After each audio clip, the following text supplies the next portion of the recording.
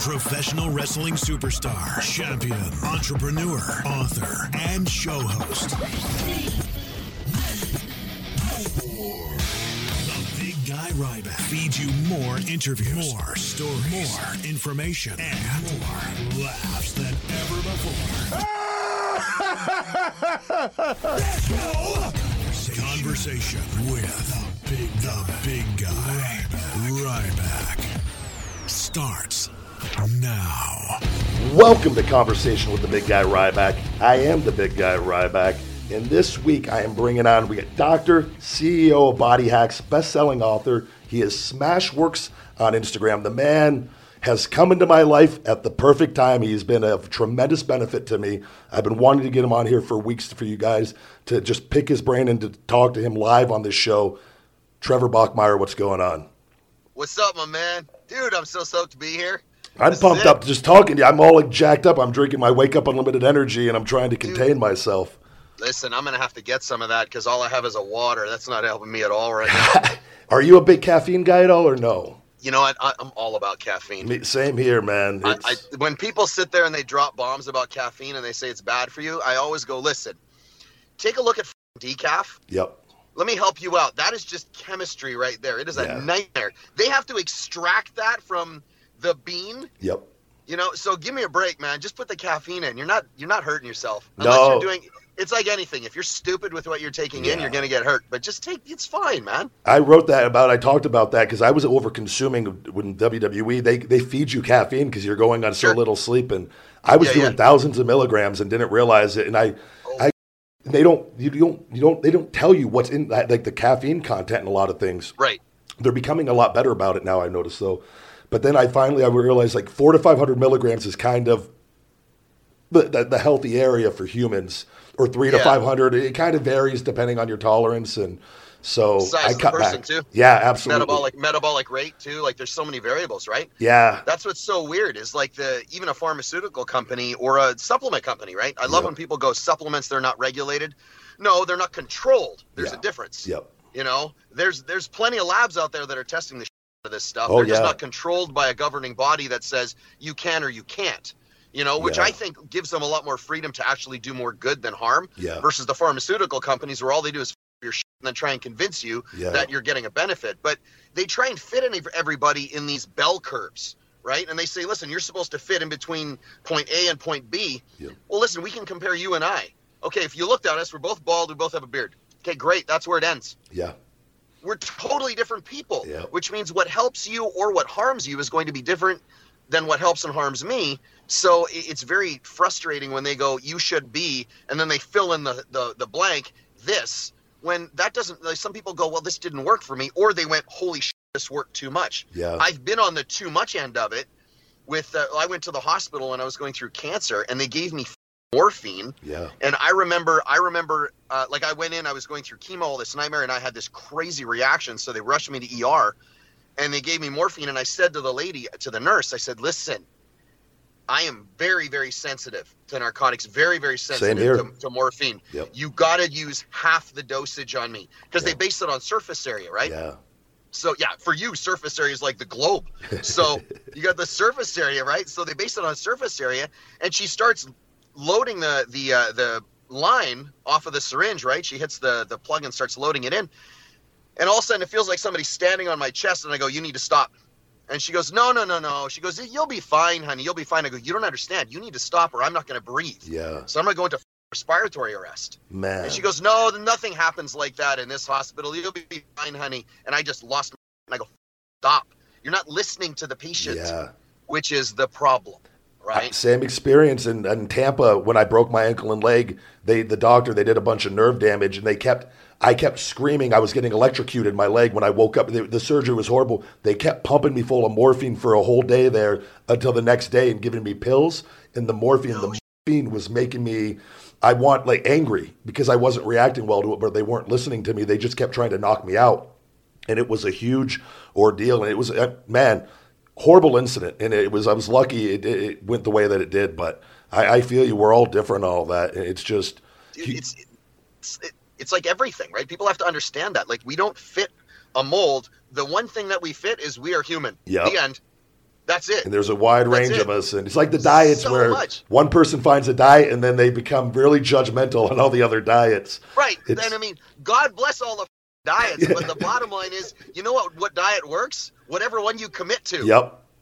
Right? It's that simple. Yeah. You know, by the way, the connection got a little staticky there for a second, so I hope we didn't lose anything. Nope, everything was good. You're all right. Okay, yeah. Cool. Absolutely. Right. No, man. It's I wanted to bring you on though, and with our listeners. I came across Dr. Sue Morter, her book, The Energy Codes. There was a shift in my mindset because years ago, the book, The Secret, I don't know if you're familiar with that. Yeah. My buddy gave it to me when I was at my lowest point in life, when I was released from WWE when I was like 25 years old. That book kind of got me back on the right track in that I was really negative and from wrestling and some things that happened and got me on track. And then I got to WWE and I had some really bad things happen to me with the company that I loved. In my career there were some highs and some lows, but I'd harbored some negative feelings. And I had a really bad 3 years here as far as my back and my shoulder. I left wrestling because I was extremely hurt. I needed a 5-disc fusion on my L1, 2, 3, 4, and 5, and I needed a shoulder replacement and they were giving me cortisone in the shoulder and Toradol for my back to keep me going up there. Sure. And I did a lot of damage. And when I left, I walked away and left millions of dollars on the table in the prime of my career. And I wanted to start my nutrition company while I was there and write my book, my motivational book. And I wanted to do a podcast because I wanted wrestling fans to know there was a lot more to me. I got hit with all this stuff, though, the health, and I had to lay low for a while. I had to shut down while focusing on my business. But I found that I had a negative mindset towards some things. And one of those things was social media and how I was approaching it. This book woke me up completely, shifted to my mindset. I was like, man, I have the ability to help people and make people feel good. And in return, it makes me feel good doing that. And I'd kind of turned my back to all the good people and not on purpose. And I didn't change. I was always a good person still, but I was focusing on the bad too much. And that book kind of it woke me up. I started focusing on all this good. And all of a sudden, I find you, where I come across SmashWerx on YouTube first. And I'm like, this is amazing. You are a wizard on the things that you do and the body hacks and the lacrosse balls, the softballs and the bands. And then I find your Instagram and the softball for the QL muscle on my back. So I've had 4 stem cells on my back. They've regrown my disc. I don't need a fusion. My pain, though, Trevor, I still had really, really bad muscular pain. And I would wake up in the morning and I would like to carry my dog down the stairs because she's had back issues. And I felt like an old man. And I was like, am I ever going to be able to wrestle again? And I wanted to believe that I could, but I didn't know. Deep down, I was like, my body is completely up. I don't think I could ever do this again. And I was scared because I wasn't ready to leave yet. And I come across you and I start looking at your post. I see that one softball thing for your low back to QL muscle where you lift up the leg. And I've done a softball before on my back, but I never did the leg deal with activating the hip flexors and shutting off. And reciprocal inhibition. I woke up the next day and I go, holy shit. I woke up without pain for the first time in probably 5 years. And I said, awesome. and I go, what the hell is it? There's no way this was the fix of all my problems on top of the stem cells for the disc. I do it every day, 2 or 3 times a day. I do the lacrosse ball for my shoulder because I have my shoulder. All my cartilage got eaten away from the cortisone. Yeah. So I'm dealing. Still, and I got some questions for you on that. But please, I just want to give you whatever you want, man. A huge thank you. To me, and this is so cool about social media, that we have the ability to do good, and you do so much good. And I highly recommend everyone to follow you because not only you're a positive dude, high energy dude, we need more of that, but you're actually you're helping people, and you firsthand you've taken away all my back pain, and it's to me it's just like cool, man. It's no it's what inspired you to start doing this, to just start putting out this content. So that's great. So I'll go back a little bit. So my dad, I always say it this way and it always catches people off guard, but my dad died because of bad shoulders, right?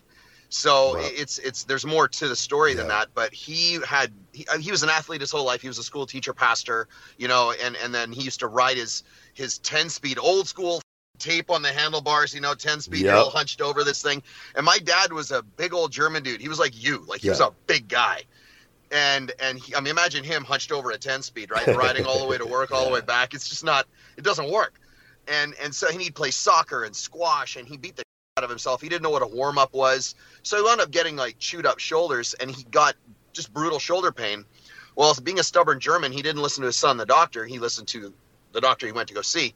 And he wound up getting, the doctor said, just take Tylenol. Whenever it hurts, just take Tylenol. So my dad wound up taking 12 to 15 Tylenol a day. Oh, no. So, he died of end-stage liver disease.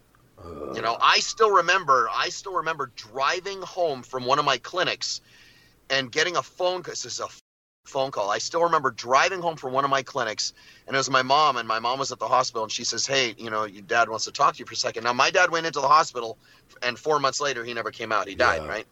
And 67, like, that's young. And he went in, and the first thing out of his mouth was, he says, this is going to bother me. He says, son, he says, I'm dying. Yeah. Right? And it took me a while to process that, because at first you kind of go, it's weird the way you look at people, because you look at them as always being there, right? Yep. And you think that they're always going to be around, and then when they're not, it's very final. Like, even if somebody moves, like if somebody moves to Guam or Venezuela, they're still alive, right? So there's still there's this process in your subconscious that goes, if I really wanted to talk to this human being, I could get on a plane, get on a train, get on a bus, a bike, a skateboard, and I could go find this person. That security is there still. It's this weird thing in the back of your mind that just sits there. It's this comfort, right? Yep. But when it's gone, that you know that there's no going back, right? And then of course you process all the things scares the shit out of me, right? Which is why now I live every day like is the juiciest day that there is. Yeah. Regardless, doesn't mean I don't f up and I don't do screwy things. Yeah. It just means that I'm not going to dwell on it ever. Yeah. So what happened was I was looking through social media, and I was looking through YouTube and all this stuff at all the things that people were posting for aches and pains and injuries and all this stuff. And I mean, I've been a doctor for 15 years already, 10, 15 years. And I've seen all this stuff in all of my clinics. I've seen all these injuries. And I'm looking at all this stuff being posted. I go, none of this works, man. Yeah. That doesn't even follow the right mechanics. That doesn't even make sense. Some of the stuff. Now, I will say this, because that's a pretty broad statement saying none of it works. Yeah. So I'll retract that. But I mean, like, a lot of times people come out, and I made a post on this on Friday, where you don't have to have any platform or substance to make a post and be a self-proclaimed expert. Not at all. There's no in between anymore. Yeah. No, it's just like, I am a producer, I'm a writer, I am everything all in one, and it's all based on my iPhone. Yep. So, and I can type whatever the I want on social media and say, this is who I am, I'm so great. And now I always tell people, don't watch how their lips move, watch how their feet move and see what they're doing. Yep. Right? But I looked at all this stuff and I said, none of this is right. A lot of bad information out there. Yeah, it's a lot of misinformation based on a lot of either dated methods or methods that don't take into the account like the entirety of a human being, like the mechanics of a human being, right? Yep. The problem with a lot of doctors and a lot of therapists and chiros and orthos and everybody is they look at one thing, right? They look at the joint and that's it. They look at the injury and that's it. And they don't take into account there's mechanics involved, right? Yep. You're this long kinetic chain. Like, you're a great example. If you're going to do anything in the ring, it doesn't involve just putting out your arm or kicking out your leg. It is your entire body that's doing that movement, because otherwise, you know what's going to happen? You're going to get hurt. Absolutely. Or you're going to hurt them, right? Yeah. Nobody gets that. All the power comes from the unit, not part of the unit. So I posted a shoulder video. It was so bad. I had the video. It was so bad. It was straight up and down. I had my phone the wrong way. Yep. And so there's these two black stripes down the side of my video. And I remember one of my buddies came up to me, and I was filming one time, and I'm holding it like this, or I'm holding it straight out in front of me. And he takes my hand and he goes, hey, turn your phone. And I go, why? He goes, because I watched your video yesterday, and you're like this big, you look retarded. And I go, what are you talking about? I said, nobody watches their phone sideways. Turns out everybody watches their phone sideways except Trevor. My first guy did the same thing. People, my fans would get mad at me. They go, don't you know how to use a phone? I was like, no, I don't. So it was a shoulder video. And all of a sudden I got all these comments, and people started going, wow, that really worked. And I went, maybe I got something here. And so I just started looking for everything that hurt. Yep. And I actually started to progress through all of the things that I had broken or torn or wrecked on me. And then I started to get people asking me questions, and I went, I'll just post that too. So I'd make a video, and I would look at the mechanics, and I would look at the tissue, and I'd look at the joint and where the problem is, because I go, listen, somebody comes in, they're going to have one or two pain points that are bugging them. They don't need to know, that there's 7 muscles controlling the shoulder. They don't care what the 4 rotators are. Nobody gives a shit. Yeah. They go, can you help me? Can you help me? Right? Yeah. And that's it. Yeah. So I went, that's what I need to post. Because I used to be really fancy, and I went, fancy doesn't work. Yeah. The simple ones are always the things that work. You So give direct fixes that are just straight to the point, and it was like I watched the video. It was a minute video, and it was exactly the one video that I needed. But you have something for everybody on there. I'm so amazed. It truly amazes me how awesome humans are. That it's someone like you're like you are an expert in so many things, but can help people, because it's like I know a little about a lot. And I'm reading all the time, and then I come across someone like you, and I'm just like, it's so fascinating to me how do you even know that? But it's when you hear your story and see, it's like Tony Robbins in his childhood. He's such an inspirational, giving, loving human being. A lot of people look at him and go, fuck that, he's fake, that's not real. They don't understand he came from a really, really traumatic situation as a kid. That these things, and they form who you become as a human being, and a lot of us. You had that situation with your father with the Tylenol, and now look, you are giving non-drug solutions to people, and it's such an amazing thing. And oftentimes that's our first thing: what can I pop? What can I take? Well, you just said it, because it's easy, right? Yeah. And I'm very blunt with people. I go, listen, my hacks that I put out there, they're very generic. Like if a lot of people, like we have people now, they fly in and they come hang out at one of my clinics, and I go through all kinds of stuff, and I go through complete test. I go through all this big analysis, and I find out how they move, and then I look for all the corrupt movement patterns and all the faults. Yep. Then I just fix I call it gap analysis. I find all the gaps, I fix the gaps, I get them moving right, and then I look for new gaps. And I just keep doing that until they work as a whole unit. But you're right with the pills, because I tell them all the time, I go, listen, if you're here for pain relief in, 7 minutes or 20 minutes or whatever it is, and you want it permanent, you need to listen to everything I'm going to tell you, because I'm going to like a Percocet, a hot tub, and a margarita mixed together are going to be way more effective than me. Yeah. But 4 hours later, you're going to be all up. Yeah. So I say, listen, if you really want to get yourself back to your A game permanently, listen to everything I tell you to do. Yeah. And sometimes that's not for everybody. Some people are like, but I got an event on Saturday and I just hurt right now. Can you just fix this? And I go, I'm not your guy, but there's a guy down the street that's really good at that. And it takes work, man, no matter what you do in life. And that it takes effort and work. And that for me was one of the frustrating things, Trevor, was I'm big on doing yoga and stretching, and my back, nothing I did was working. And I didn't stop though. That was the thing. I just kept trying, and I just kept doing, I kept working out. I kept my weight up. That's why you got it. Yeah. That's why you got it. It doesn't come right away sometimes. It took me 3 years to finally, but I had to change my mindset. Then I attracted some better things back to me again. But then we're all a bunch of bamboo, man. We sit there, we don't grow for 4 years. Then all of a sudden, wham, we get this big growth spurt of like 30 feet. Yeah. And everybody goes, holy, you're so lucky. I'm not lucky. I've been up for 4 years. It's a winner's mindset, though. You don't stop, though. You don't give in. You don't cave in. I could have easily said, I'm just going to pop pills and just be depressed and sorry and feel sorry for myself. And I was like, no, I'm not getting a 5-disc fusion. I'm not getting a shoulder replacement. I'm going to go with this stem cell stuff. I don't care how long it takes. I'm going to quit doing all my jiu-jitsu, my boxing, my Muay Thai. I'm going to stop doing my wrestling appearances. I'm going to eat for a little bit, but I'm going to keep working and figure out a way. Yeah. And then finally, there we go. Problem solved. And it's like it was 3 years and 5 years when I count WWE of just looking. But the thing is, I was trying these stretches and all this stuff, and it really ate away at me. It was rehab stuff I do every day.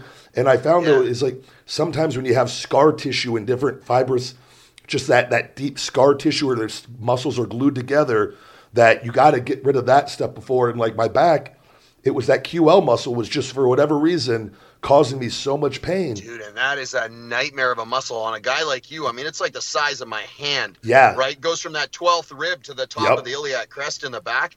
and you can't consciously control it. That's even worse, right? It's a stabilizer. Yep. But it's like on you, it's probably like this thick, right? So I mean, so when that thing locks down, you're done. It ruined my life. It made me depressed in a way because I sympathize with people with back pain because it's like no amount of stretching. It takes away from everything else. Yeah. It really, I didn't want to go out because I was like, and I need to keep icing my back because I don't know what else to do because it kind of helps.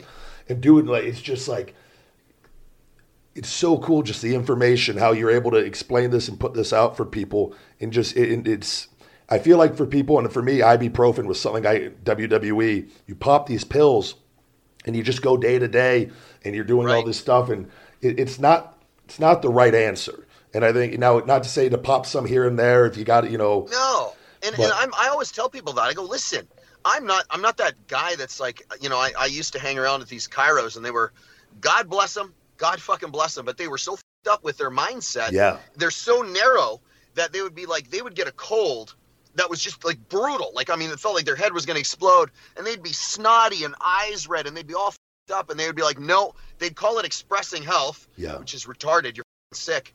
And the other part is they would be like, I'm just going to ride it out. Man, if I'm not sleeping, I'm sorry, man. I'm taking NyQuil. I'm going to knock my ass out. I'm going to get some rest. I'm going to feel better. And I'm going to be, I mean, they've proven, dude, they've proven that the average cold, the common cold on the average, lasts with no treatment whatsoever, lasts about 7 days. Okay. And they proved too that with medical intervention, that same average cold lasts about a week. It's the same time. Yep. So you're not helping yourself other than you become a martyr. Yeah. Right? So I tell people all the time, if you want to feel better. It's okay. Yeah. There's nothing wrong. I always say that it's weird the way, and for me, when I started my Feed Me More Nutrition, when I realized when I was going to start a business, you can make money a good way or a bad way. And unfortunately, there's a lot of bad in this world. So many. And that's why I think you resonate with me because I just see you doing good. And it's like, everyone needs to make money, but there's a good way to do it in a bad way. And it's just I'm all for multimillionaires. I'm all for billionaires. I love that. You can do more good. The more money you have, the more good you can do. There is no lack of success on this planet. No. It's like if I go to the ocean and I go, okay, hey, listen, Ryback, you and I, let's go down to the coast. Let's grab some buckets, big old Homer's buckets. Let's just start taking water. And we'll just take a bucket or two every day for the rest of our lives. You know what? Let's take 50 buckets. Yep. Let's take 1,000 buckets a day every day for the rest of our lives. You think the ocean's going to have a dent in it? Nope. Not a chance, man. It's endless. Yeah. That's money. Absolutely. That's money. Yep. People don't get that. It is infinite. Yeah. People have this weird mindset. Their paradigm says, okay, but there's only so much. And if they're successful, they get jealous of other people's success, which is weird in and of itself. If you have somebody doing the exact same thing as you, so what? Yep. You could still be just as good or better. I think we sometimes just get caught up in other people, and like, that's one of the things. And like I've learned as I've gotten older, I've always been ultra competitive, and then as I've evolved, I've learned to be competitive from within. And it's okay to compete with other people, but your reason's got to come from within because it brings out the best in us still. But I think sometimes we get caught up in an adolescent mindset of like. Sometimes we do things and we look at other people and humans are so fascinating where we get these feelings of insecurity and jealousy. But I think that all comes from just our mindset, that once you could shift into a positive mindset and actually just being happy for people, it changes your entire world and life. Your focus, like you said, Anthony Robbins, focus determines outcome, right? So it's the truth. Because I mean, I get it about being caught up in that competitive mindset. You're like, I don't care, I got to win. I made a really dumb decision with CrossFit doing that years ago, and I f***ed up. So what? We all make mistakes. Funny because and what's funny is what I owned it literally the next day. I went, hey, I f***ed up. It was all me, man. I saw that actually, and I was like, I love that. I was like, that's the best way to handle it. There's nothing else. Thanks, man. And I admitted my screw up, and I didn't sit there and say, oh, it was great. I mean, and made a bunch of excuses. I went, I f***ed up. Stupid, dumb. I got caught up in the moment. Dumb. Yeah. It is what it is. The next day, I went right back to doing what I was doing. The biggest screw up, you fuck up your future, dwell on your past. Yep. 100% of the time. It does nothing but hold you back and harbors negative feelings.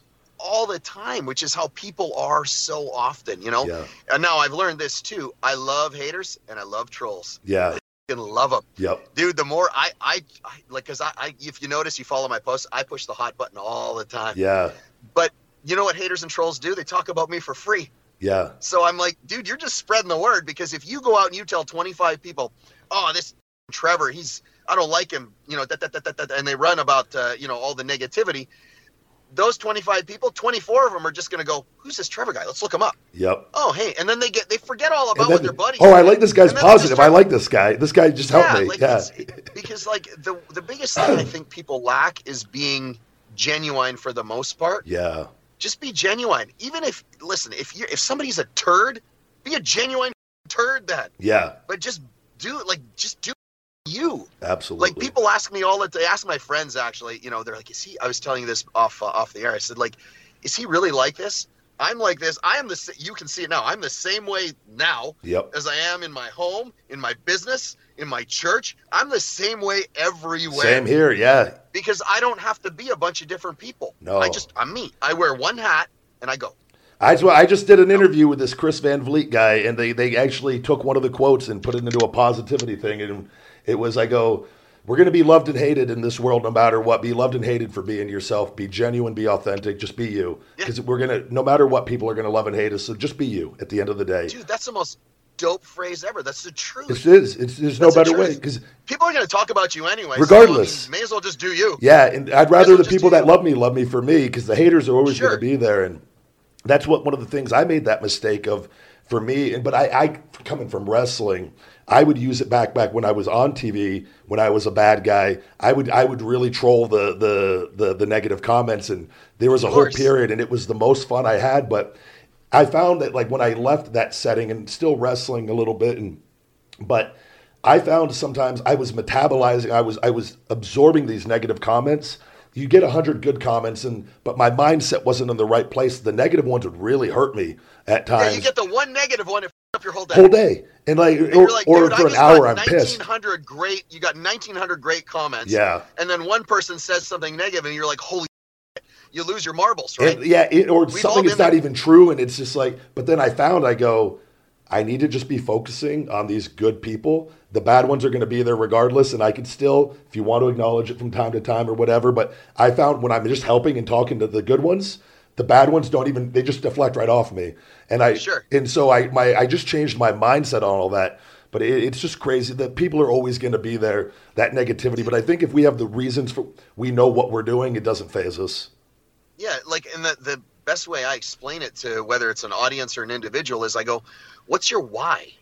Like, how big is your why? If your why for whatever it is that you're doing is so big that you're not going to see anything else. You're going to be so busy working on yourself and why you're doing what you're doing that you don't have time to troll and interact with anybody that's negative. You just don't, because you're too busy working on your own game. Yep. I know this. Anybody that's unbelievably successful, unbelievably happy, or all of those combined, they don't talk about people because they don't have time. You don't see. They want you to succeed. Yeah. You don't see LeBron James or Joe Rogan or anybody on posting little negative things on people's comments or. No, it's the keyboard warriors that hide out behind things, and those are funny to me because I really feel for them, because it's that insecurity that screams, I hate what you have, and I've spent my entire life building a case against myself as to why I can't do what you're doing. Yeah, absolutely. And then they try and sell you on it, which is even worse. Now, here's the part. A lot of times it comes in the form of family and friends. Yeah. Right? It's the crab in the bucket syndrome, right? Like, crab trying to climb out of the bucket. I just pull him back talked about this quote the other day. That's life. We're born into that bucket of crabs, and we're all trying to get out, and people are trying to pull you back in. And no, we don't want you to get out of here. Well, so you know what I figured out is, I love when people say, and I made a post about this once too, as I said, it's people talk about loving you unconditionally, right? They're like, oh, I love you unconditionally. Now I'm like, you got to be careful with that, because if you say that means no matter what happens, you do not change your opinion. Yep. Now, I don't think that's accurate. I think people love you on one condition, and they love you as long as you don't get better than them or further than them. Yeah. That was one of the WWE producers, a wrestler named Arn Anderson. He used to always tell me, he goes, your neighbors, they want to see you do good. They don't want to see you do that good, though. And that always stuck with me. And like, it's the same in like wrestling. The moment when I got to the main event level, the hate just went through the roof. Sure. And it still to this day sticks. And it's like, that's just how people are. When you do something, you start succeeding and you're happy doing it.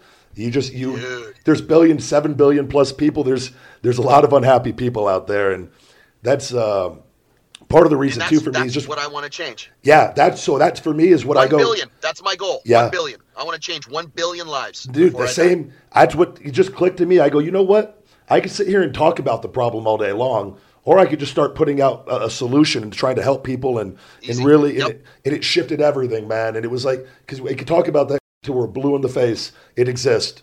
It all exists. And it doesn't improve it, right? Nope. It makes it worse. It's like people sit there and they dwell on their problems and then they tell everybody else about their problems. So they get justification for their problems. And then the other person, like when somebody goes, yeah, you're going to be okay. Okay, listen, empathy is great. I think empathy is gold. You need to be empathetic to other people. That's super important. But what I think you do then is if you can provide a direction or a solution, you give one. But if not, man, you don't be this obnoxious advice-giving idiot that just won't shut up and you're so excited to hear what you're going to say next. Yep. There's a lot of those out there, right? Yeah. They can't wait to hear what they have to say. Yep. I'm like, you're not offering advice. No. You're just running your mouth because you can't wait to get that phrase out. Yeah. That meme that you saw the other day, I got to get that out. Just be genuine. And if you can help somebody and just give them a little nudge in the right direction, they win. Absolutely. I found with I had to make some decisions and some people I've known for a long time and having conversations, I just found you got to do it 100%. It's like, if you just anything negative, if I choose to have a negative conversation and man, this guy ordered, a bunch of my supplements and he returned them on Amazon and gave me a bad review. And I'm having this conversation with my buddy and we're talking about what's wrong. I found it just snowballs and it just starts increasing and increasing. Yep. Then he's complaining about something. And then I was just on the phone for an hour with Amazon, these idiots, and then it's just adding more fuel to the fire with that negativity. And before you know it, it's out of control. I think sometimes as humans, we're not even conscious of it and realize that just adding fuel to that fire. Now I'm just much more self-aware and just trying to, who you surround yourself with is so important. Well, that's it, right? Like default human thinking is negativity, I think. About 80% of your thinking, we know, like the average human being has about 60,000 thoughts a day. That's not the problem. What's disconcerting is that most people have the same thoughts today as they had yesterday, and they're all negative. Yep. Right? So now the problem becomes, how do I get out of that rut of always processing negativity? And it becomes one of going, what do I want to happen, not what don't I want to happen, right? Yeah. Because, we already know nothing happens in the mind without it happening in the body. And that's not some metaphysical thing. That's a fact, man. Yeah. And here's the proof. I tell anybody, listen, you've had a horrible experience. Something happened. You got fired. You got dumped. You got into a car accident, something, whatever it is. I promise you this, you are not feeling good. Yeah. Now you go and you watch whatever makes you laugh. Jim Carrey, you listen to Joe Rogan, whatever it is, I don't care. Something that makes you super happy and feel amazing, dude, you feel good. Which means it's the same thing like you said about the snowball. Something happens that's negative, and then somebody interjects and says, yeah, that's right, I remember when that happened to me. And then you guys have this pissing contest about who has the most negative event. Yeah. And it's unconscious because you're always trying to one-up each other unconsciously about who has it worse. Yep. I got a funny story about that in a second. And then the problem is your body is producing adrenaline and cortisol, these toxic cancer-causing chemicals. The doctor just talked to me about this. With the energy is this real thing, and when we have these negative feelings and thoughts, it compresses our DNA. They have physical research proof of it. It causes this stuff in our body that weighs on us and just brings us down in other areas. Epigenetics. Yeah, you change your genetic expression. Yep. By your environment. And that becomes, it's almost like an addiction, and it becomes normal to you. And it's like, it blew my mind. To your problem. Yeah. It becomes your identity. You get addicted to your problem, but most people live in these problems that they had 20 years ago, this event, this catastrophic problem, but then they hang on to it because it's an identity, because they don't know how to climb out of it. It's easy. You know what? You want to get out of the hole, just put down the goddamn shovel. Yeah. Just dig it. I tell people that for me, and it came down to, the first step was just treat human beings good. Start being good. Start having good conversations. Try to make somebody else feel good, because it's going to start snowballing to other areas of your life. Because people will go, how do I do that? How do I let it go? And I go, just start being a good person. Start there. And then see. Get louder about good. Yeah. and mute and dampen the negativity, and it just happens. People always want the secret sauce, right? The secret sauce is talk more about what you want to happen. Yeah. Think more. Like, you can't, like, right now I'm sitting in this truck. I can't control if a 747 or a blimp comes flying into my truck. I have no control over that. None. A blimp would be hilarious. Still, right? We'll be right back, guys, after these messages. Hold on. We got hit by a Zephyr, right? What the hell happened? But I have no control over that. Yeah. What I control is what's going on in this thing. It is the only thing, right? Like if you look at like Viktor Frankl, right? Or all these people, like, they go through this stuff and they change this machine. Yeah. Right? It has nothing to do with anything else, because this is the only thing you can control, but this is what controls the environment we live in. Everything else, right? And that's the scary part, because people will default, like I said, back into negative thinking, and it becomes their identity, and then they go, how do I? It must be a Prozac or a Paxil or an Adderall Look for deficiency. a quick fix. Something's wrong with my brain, or it's just like, And then there's so much Google advice out there that says, you're right, there is something wrong with your brain. There's nothing wrong with your brain. We'll sell you the problem. Here you go. Planet for so long. Yeah. The problem is your thinking sucks, and you were not born that way. You are born two ways.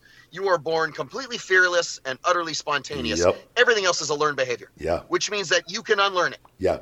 Absolutely. Which means, and it's not about, people go, okay, but I need to replace it. You cannot replace a habit. No. You need to cover it up with a new one. So you suppress that habit, and now you have a new one, because otherwise you're always going to fall back to where that position was, right? Because that feels like that's normal for you, and it's that's right. Normal becomes negative. Just like I tell people when they come into my clinic, when their posture's all convoluted and obtuse, and they're super screwed up, and I go, dude, your brain thinks that's normal. And they go, well, I have these really great corrective exercises that I've been doing. This trainer gave them to me. This PT gave them to me. Whatever. And I go, that's awesome. I love that they're doing that. I think that's probably the best thing they could have done, with one mistake, and that is that you're building strength on dysfunction. Yep. Change the shape of the machine, then make it stronger. Don't make it stronger and then change the shape, because you're just making it harder. Absolutely. I think too, man, humans, it's like I found with me too, and it's something, we all have egos to some regard, and you got to let them go. And like we form these habits, and we get comfortable, and we tell ourselves stories to make ourselves feel good, to justify what we're doing. And I found, man, for me, I just look at it and go, man, humans are awesome. There's so much. The only way we can truly learn and grow is to just let our ego go altogether and realize there's always somebody bigger, there's always somebody better. But just if we just want to learn, we want to grow, and we just open ourselves up and put ourselves out there, we could truly we could become unstoppable if that is our mindset. And that realizing people have these ideas and they come in and, well, I know what I'm doing. This is going to work. And sometimes we got to realize is we don't, as much as we think we know, we don't really know. If we just open ourselves up, become more open-minded, and realize that, if we just go into things without our ego, so much more good can be accomplished. Well, vulnerability is invincibility, right? Yeah. Because in my mind, at least, I think you become much more of a juggernaut when you're vulnerable, because the only reason people become this way, right? The only reason people go head-to-head or feel that they have to fluff up their tail or show their feathers or come off really aggressive is because they're insecure. Yeah. It's the quiet motherfucker in the corner of the bar you want to be scared of. Yep. It ain't the guy running his mouth. About how tough he is, how many guys' asses he's kicked. And We've all seen the guy in the bar where he's saying to his friends, hold me back. Dude, you're going to get kicked. You better just go home on your own. Yeah. It's that quiet in the corner who's sipping on the nastiest gasoline, just watching everything going, I've already killed all of you in less than 3 seconds. Yeah. That's the one, because he's comfortable with who he is, or who she is for that matter. It doesn't have to be a man, it can be a woman. But that's the thing, is we become so insecure, and then we tell ourselves a story. Yeah. Right? And our story is what determines the quality of our life. Because if you don't like where you are, or what you're doing, or how you're doing it, or who you're with, or the body you have, or the money you're making or not making, whatever the it is, you can change it by doing one thing. Just change your story. Yeah. Because if you spend your day justifying, you've got a problem. I just saw a thing on your post on your IG page, and I absolutely loved it. It was about taking action and how we tell ourselves these stories or this and this. We actually, it turns into we turn it into a negative where the taking the action actually makes us feel bad. Because I'm pretty sure that was from, and I saw that and I was just like, That's so true. That you tell yourself these stories and you put things off, and it snowballs, and then eventually you get this negative feeling. The action becomes the negativity. Yeah, and I think that happens with humans so often. A lot. I'm so impressed by the stuff you put out. I was just like, this guy gets it. Thank you. Thank you, man. I really appreciate that. Somebody asked me one time, they go, dude, do you read a lot? I go, 300 books a year. And they go, get the out of here. I go, I read 300 books a year. My Audible library is 1,700 books. I do the Audible, I do 1.5 to 2 times speed on there. And because I have to, because I can't cram it in. Yeah. Like I'm so OCD, and I run it like Mach 9. Yep. So I mean, one time speed, unless they talk like me or you, I go, dude, I can't do this. I need to pick up the fucking pace. I get twitchy. It's made me even worse. I feel like that's becoming my normal, and I notice I start talking faster. That's funny. That's what I do. Yeah. When I listen to a book, I drive to my clinic, and it's about an hour drive in the morning, and I listen to a book. And if you listen to someone like Jen Sincero or Grant Cardone or anybody like that, and you listen to them on 2 times speed, you get to the office, you feel like you've been in a NASCAR for like 4 hours, drinking nothing but Red Bull, right? Yeah. And then you get out and you start talking to patients, and they're like, "Whoa, Dr. T, you're lit." Yep. You know, that's all right. I go back, I listen to sometimes the show, and I go, man, people are going to think I have a drug addiction or something. I'm just like, I get so excited at times, and I think, but it's a good thing because that reflects out to people, man. Yeah. You give that energy out, like you have such a good vibe.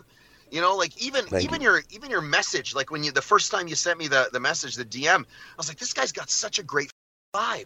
Oh, thank you.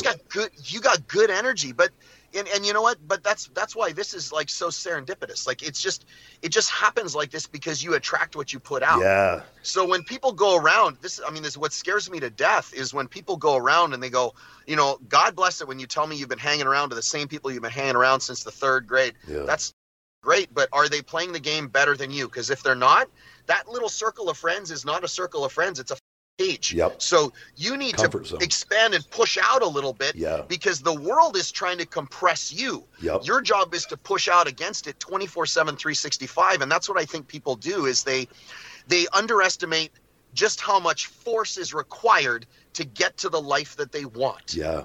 Right? And you have to force it. You have got to force it. You have got to be relentless. When someone says no, you force it again. When someone says, you know what, I don't want to buy it, you force it again. When someone says, I can't build it, you force it again. You just keep forcing it until it happens.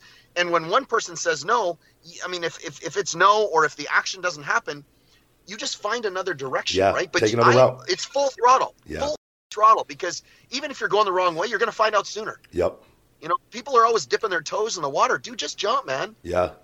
No, I tell people, man, dude, we're born in Robert Kiyosaki. I remember before I made it big in wrestling, and me and my buddy would sit and we'd go have lunch. This guy Wade Barrett from WWE, and we would talk about we're gonna make it in wrestling. We're gonna get out of this rat race that we've been put in. But man, the world. I tell people we live in almost like it's like a modern day slave society where if you got to really work to get out of this, because otherwise you're going to be working for somebody else all your life. And granted, you have to at points and whatnot. Of course. But this world will hold you down if you let it. It is. Listen, I still remember a job I had that I had to take an Edwards coffee can. Yep. And a spatula and a blowtorch. And I remember going out in front of this mall. I mean, I'm looking at my temperature right now. It's 100 degrees. It was like 100 degrees outside. You're in Florida, right? No, California. Okay. California. I don't know why they were Florida. No, that's okay. And I remember going outside, and I had to take the blowtorch and put it on the gum that was stuck to the concrete, and then scrape it off and put it in the coffee can. Man. All the little black dots on the concrete. Like I would do 20 square feet in like 4 hours because it took forever. And I still to this day remember that and go, not a chance. Yeah. There's so many reasons why I'm going to push. I'm going to force, and I'm going to keep on going because you said it. The world will hold you there because it helps you justify why you should stay there. Yeah. They go, like the biggest thing people say is like, be happy where you are. You got it pretty good. You got it better than everyone else, but I'm not comparing myself to everyone else. I'm comparing myself to the guy I see in the mirror. Yep. You know, if I want this, whatever this is, I want it, whatever it is, the dream life, the dream girl, the dream body, the dream money, the dream health, whatever, the dream house, then I will not stop until I get there. Yeah. Because when people go, listen, yeah, but I've tried everything. Oh, you've tried everything. Everything. You've tried every single thing out there. Yeah, I've tried everything. Okay, cool. I say, have you tried this? Well, no, but how's that going to work? How do you know? Yep. What do you don't know? Yeah. The worst thing that happens is it doesn't work. Just try something else. Don't do that same damn thing again and wonder why it didn't work. Yeah. First time is a mistake. Second time's a decision.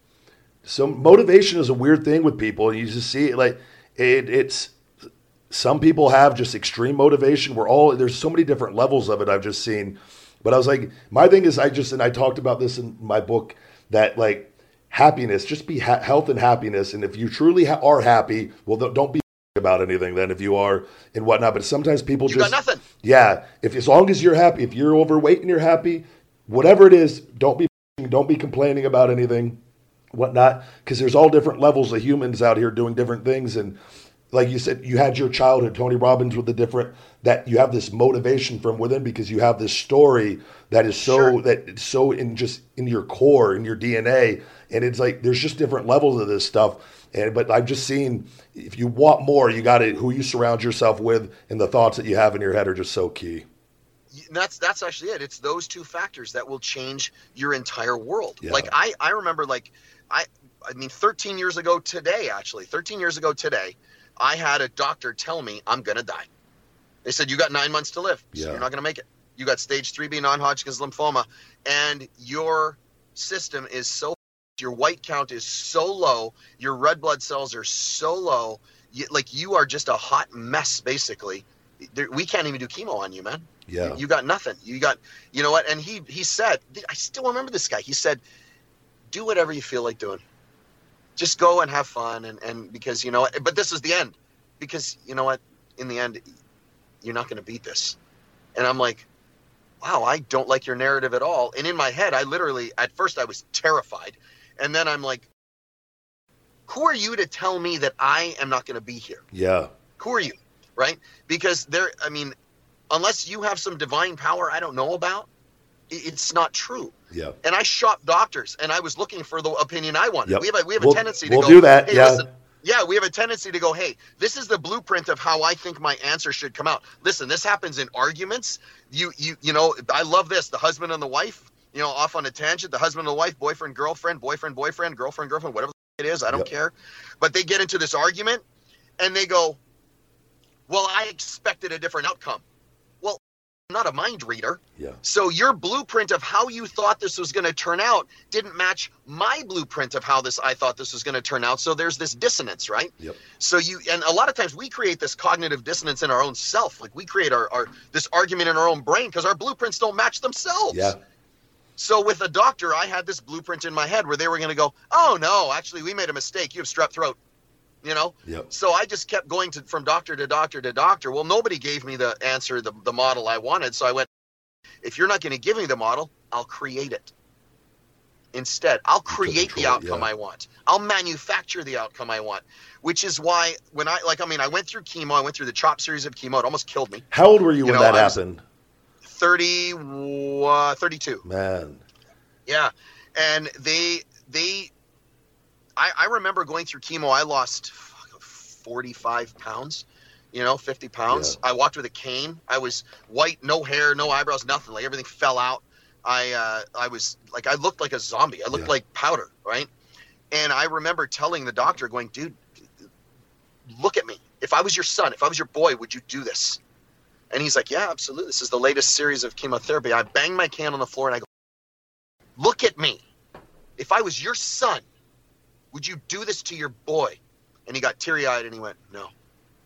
And I stuck my hand out and I said, this is the last time you're ever going to see me. Thank you for being honest. And that's when I went, now I need to change it. And people ask me all the time, how did you beat it? I honestly tell them that the truth is because I never had it. Yeah. You didn't want to accept what was being told. I never owned it. I never owned that narrative. Never. Yeah. Norm Cousins talks about it in Anatomy of an Illness. I never owned it. I never owned it. Yeah. I still remember I had friends of mine go, like, I would only watch funny movies. I would only listen to music that made me feel good. Yeah. I listened to Anthony Robbins literally every day. Like, Dale Carnegie, Brian Tracy. Like, I listened to all this stuff. Yeah. And I went, okay, I'm not putting anything in my head that isn't positive. And I still remember to this day, a group of friends of mine said, hey, you got to come over. We're watching Die Hard. Come on over. And I went, no, can't, man. I love Die Hard. Yeah. Bruce Willis. It's a great movie. It's the best Christmas movie ever, right? And so, but I said, I can't watch it, man. It won't make me feel good. Yeah. And they're like, well, it's Die Hard. I go, nah, it's got some stuff in there. It's not going to make me feel good. I can't watch it. And they're like, come on. I go, So I had to stick to it. And that's the other thing too, is the tighter you stay on your line towards where you're going to go. Yeah.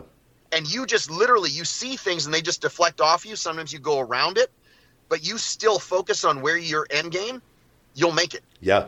Because I know that if you stay the path for even like a year, 12 months, I promise you, it'll be worth it.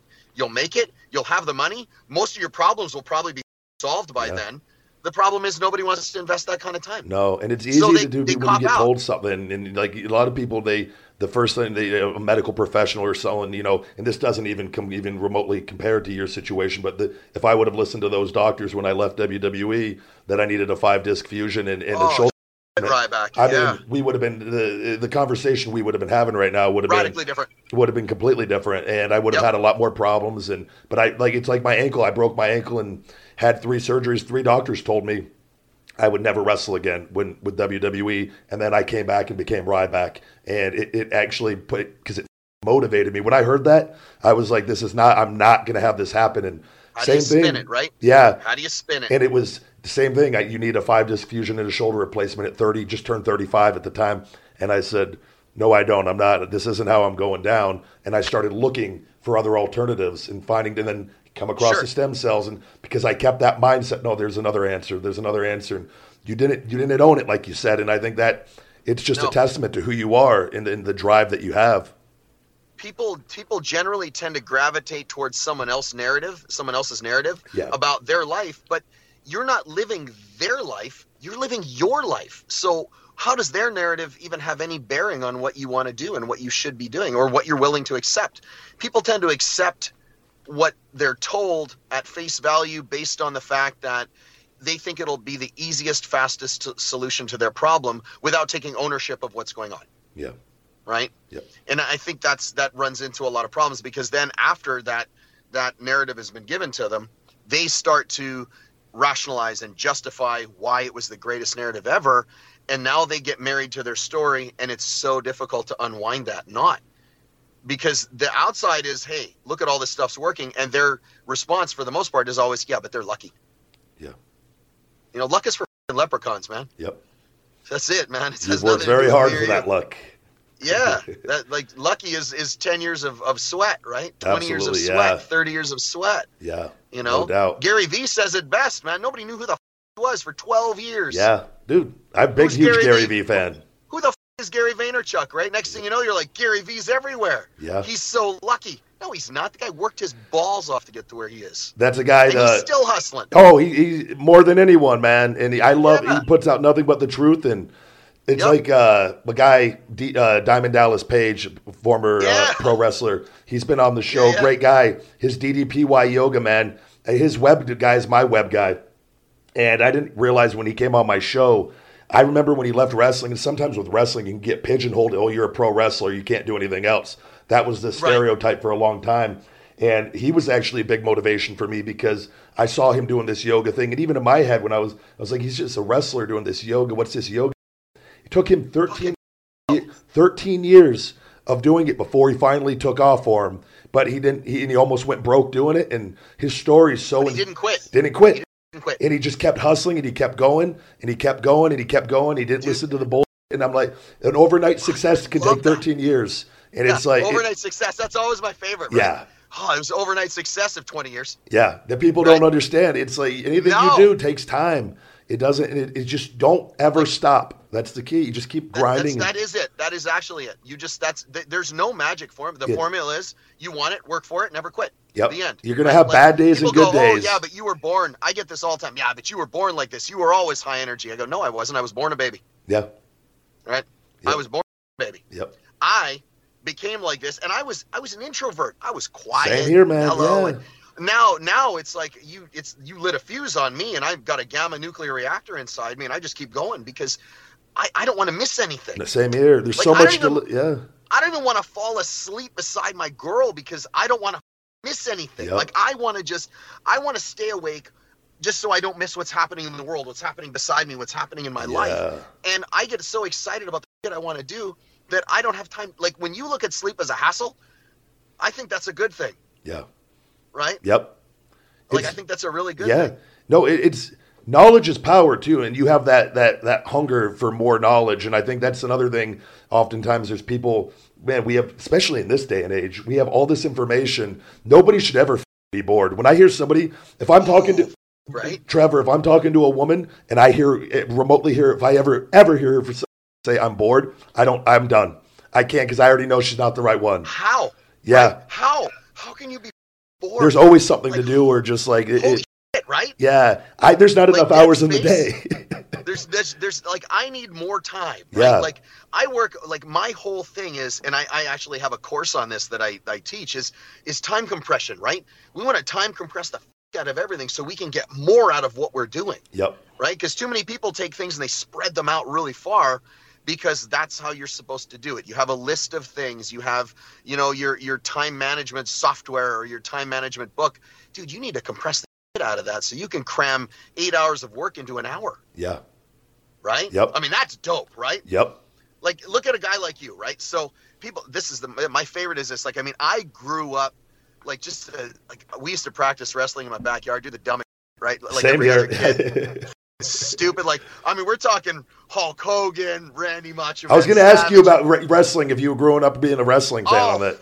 It was WWF when I was growing up. Yep, World Wrestling Federation. My biggest fan, are you kidding? The Ultimate Warrior, when he would come out and do his dance, he Oh. had that tied around his arm, and I used to look at that and go, that guy's so jacked, Yep. he's just a freak in nature.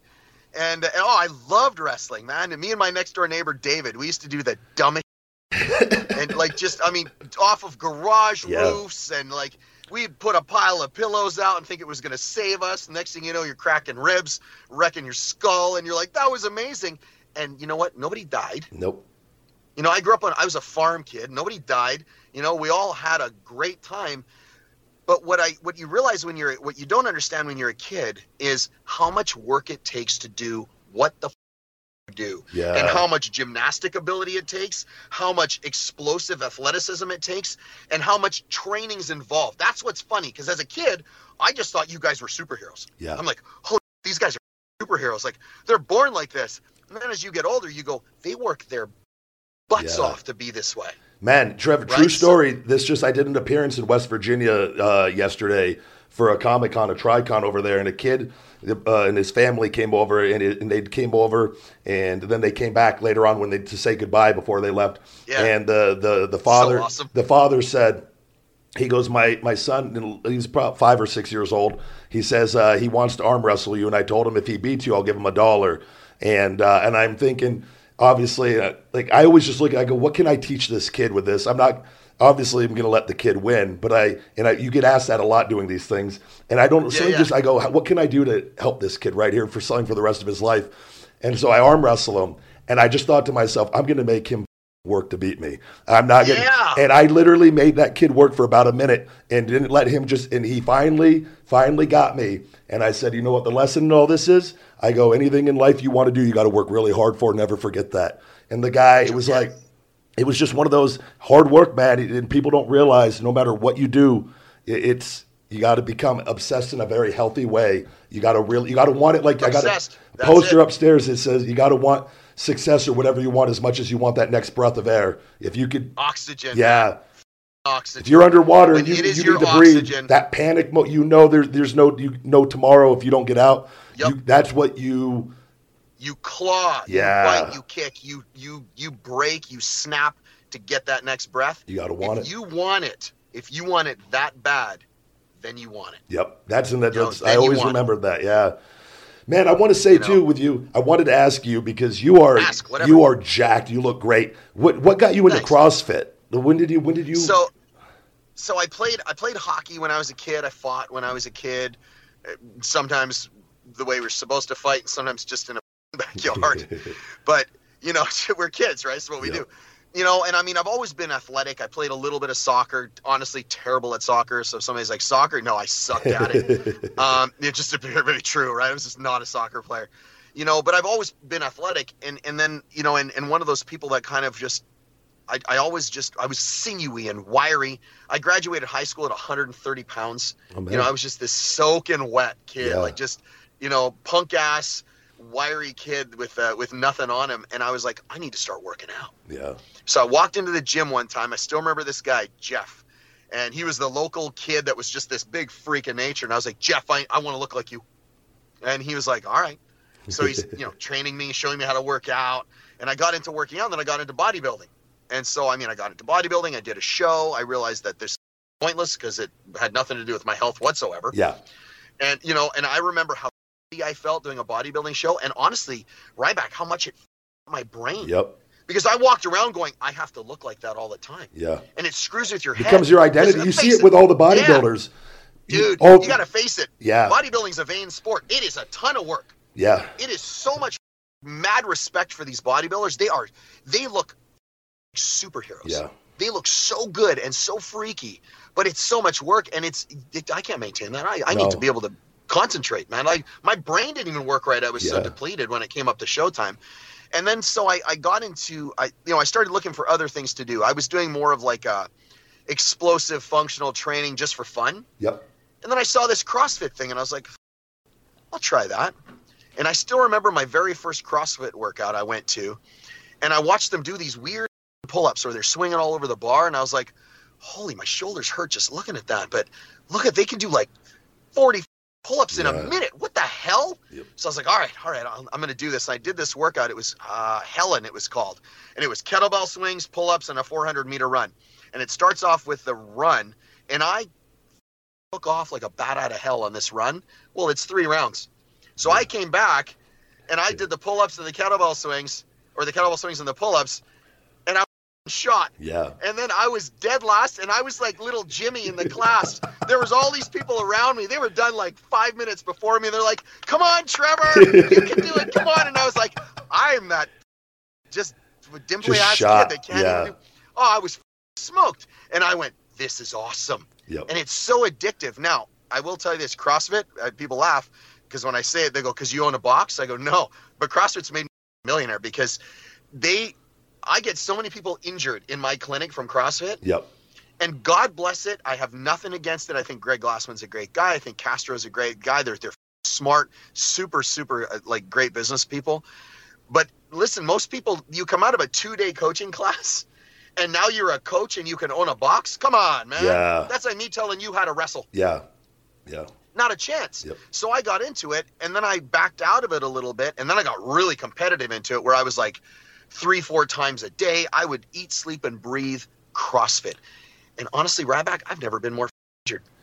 Everything hurt. I tore my shoulder. I was going to ask you that because I always hear that with the injuries. Is there a way to do it and not get injured? Slow it down. Yeah. Yeah. Get much more practical and smart with your form. And because CrossFit's dangerous in one respect, and that is you race yourself, you race the clock, and you race everybody in class. Yeah.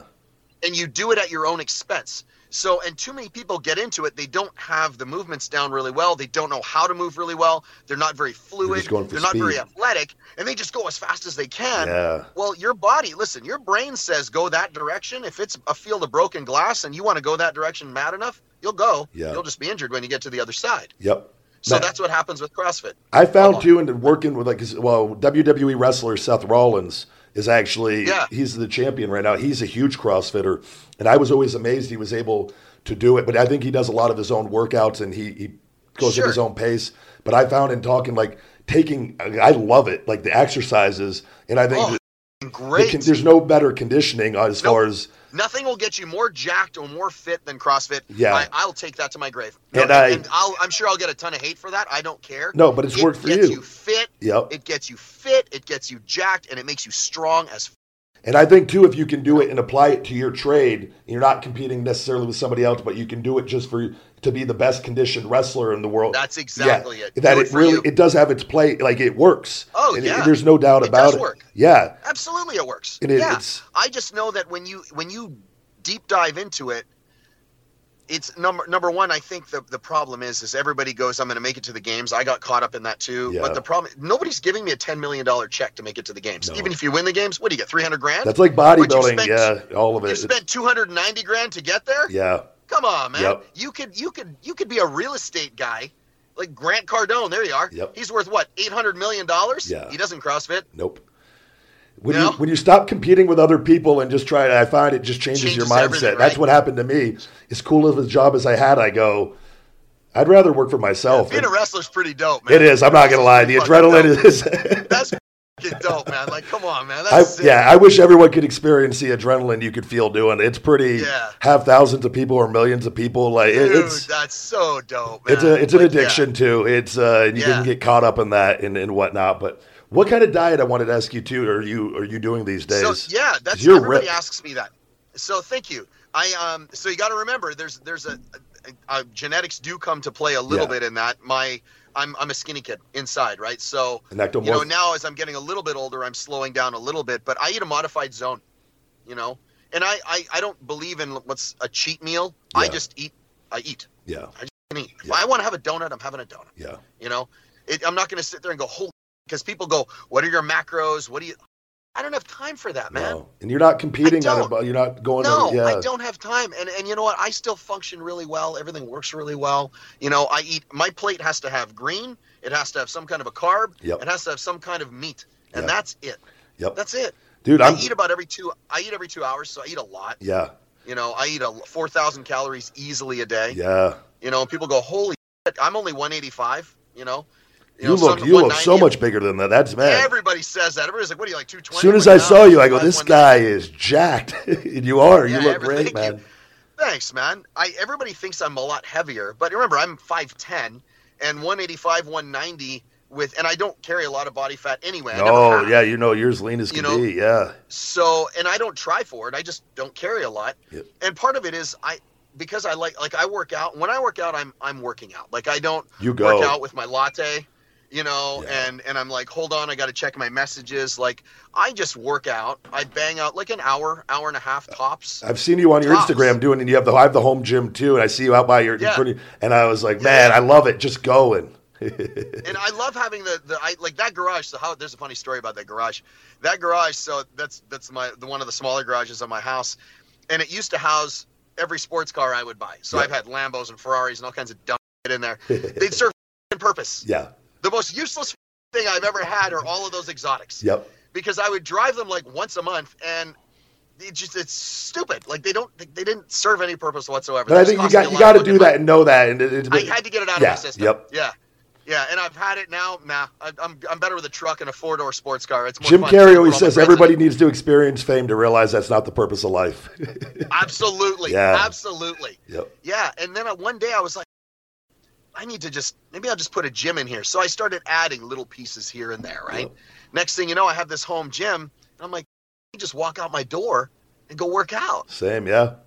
And it feels good because I just go right back in. I like going to gyms and training with my friends, meeting people and having fun. But at the same time, I like training at home. I crank up the music. It's my music. I get to do whatever I want. And you're busy when you're busy, too, and it's very convenient. I built mine for when I was on the road, and I was only home for a day. Right? And I could save an hour of my day between going to the gym and people talking to me. And like the chit-chat, right? Yeah. The chit-chat. And I could go right out here and go hop in the shower, boom, boom, boom, go about my day. You're ready to go. Yeah. Yep, so it's a really convenient That's exactly it. Yeah. No, modified zone is my diet. Yeah. I eat. I don't have these like no carbs after 6 or anything like that. Did you ever try fasting or anything? Have you ever done any of that? No. Never. I've tried everything. Keto. I've never done any of that. I went and got I tell people I got a bunch of genetic tests done. I went and got so I started like my blood type because I came across the blood type diet I always try to read everything fairly, and I'm blood type A, where they said I don't process fatty meats well because I have low stomach acid. And I noticed when I eat fattier meats, my body fat definitely does go up if I have too much of them. Yep. Then I went and got an APOE gene test. I'm 3-4, which is I'm more prone for cardiac disease and Alzheimer's. I don't process fats well. So I tried keto, and I was on keto for a year, and I noticed my body weight went down and my body fat went up. And because I was consuming mostly fats, which I don't, and I had to learn all this. And then I tried intermittent fasting. And your gallbladder's running overtime too. Yeah. Right? Like, and crazy. And then tried intermittent fasting. I was doing 20 hours of no food, Trevor, and only eating 4 hours a day. And dude, I became a fraud. Feed me more wasn't my thing anymore. I was feed me less. And my metabolism for the first time shut down because I wasn't consuming nearly enough calories. And you go into a starvation state. Yeah. And I was like, man, you just see all the and people just hyping this stuff up in keto and intermittent fasting. And that's when I just found, I go, no, I do well on low fats. I can do moderate carbohydrates, and I do really, really, really awesome on high protein. When I do high protein, my metabolism goes through the roof. And so I eat based off what I found. That's why I tell people, you got to take it all in, try what you look and feel best doing, and don't worry about all the other. You just said it. Go with what helps you look and feel the best, because I've tried various diets. Like, I mean, people go, like, people have seen pictures of me when I did, like, my bodybuilding show, and they're like, dude, you look awesome. Yeah, but I felt like that wasn't a reflection of how I felt. Health and fitness, horrible. They got to be combined. Dude, I felt horrible. The best day ever was the day after, when all I did was eat pizza and go to the beach. I felt awesome, right? I gained like 20 pounds in 2 days, right? I felt great. But it's it. That's exactly. You have to go, like, if you have that ebb and flow of energy all day, something's wrong with either how you're eating or what you're eating. Absolutely. Yep. Right? You know, all I know is that your body's designed to process fuel. Taking fuel away is going to hurt your body. Yeah. Right? You're fighting like a million years of evolution. It's in your DNA. When people go, I starve out, like, I love when people go, okay, I have a cup of coffee for breakfast. And then at lunch, I have some romaine lettuce with like 7 almonds. And then for dinner, I lick an apple. Yeah. And I'm like, well, like, no, and they're like, and I'm still gaining weight. I go, that's because you're fighting a million years of evolution and you're losing. Yeah. Because your body thinks it's starving, so it doesn't know if it's going to get more food. Yep. So every drop that you put in your body stores because it's trying to save your ass. Yeah. And I found for me in doing that too, and I've read different books on prolonged fasting. I think there's definitely some benefits to throwing a prolonged fast in there to maybe reset your body. But when you start doing it all the time, like the intermittent fasting, and like I said, I wasn't getting the calories that I needed, and my body just shut down. That we tend to take things to the extremes and whatnot, and it's all about balance. Social media. Dude, yeah. Social media, right? Yep. They're like, oh, look at this. I got this magic cookie diet. Here's some tea that you can drink. Everyone's here's this selling cream. something. Put it on. It makes you lean. Like, you know, the diet, I said at the beginning of this, I said the diet that works is the one you stick to. And believe it, yeah. And you're not going to stick to it if you don't like it. Yep. It's that simple. Absolutely. I agree completely, yeah. I could go on stage right now, and if I said, like, you put 40,000 people in a stadium, and I promise you, I will give you the best diet advice ever. It will get you lean. It'll help you lose weight.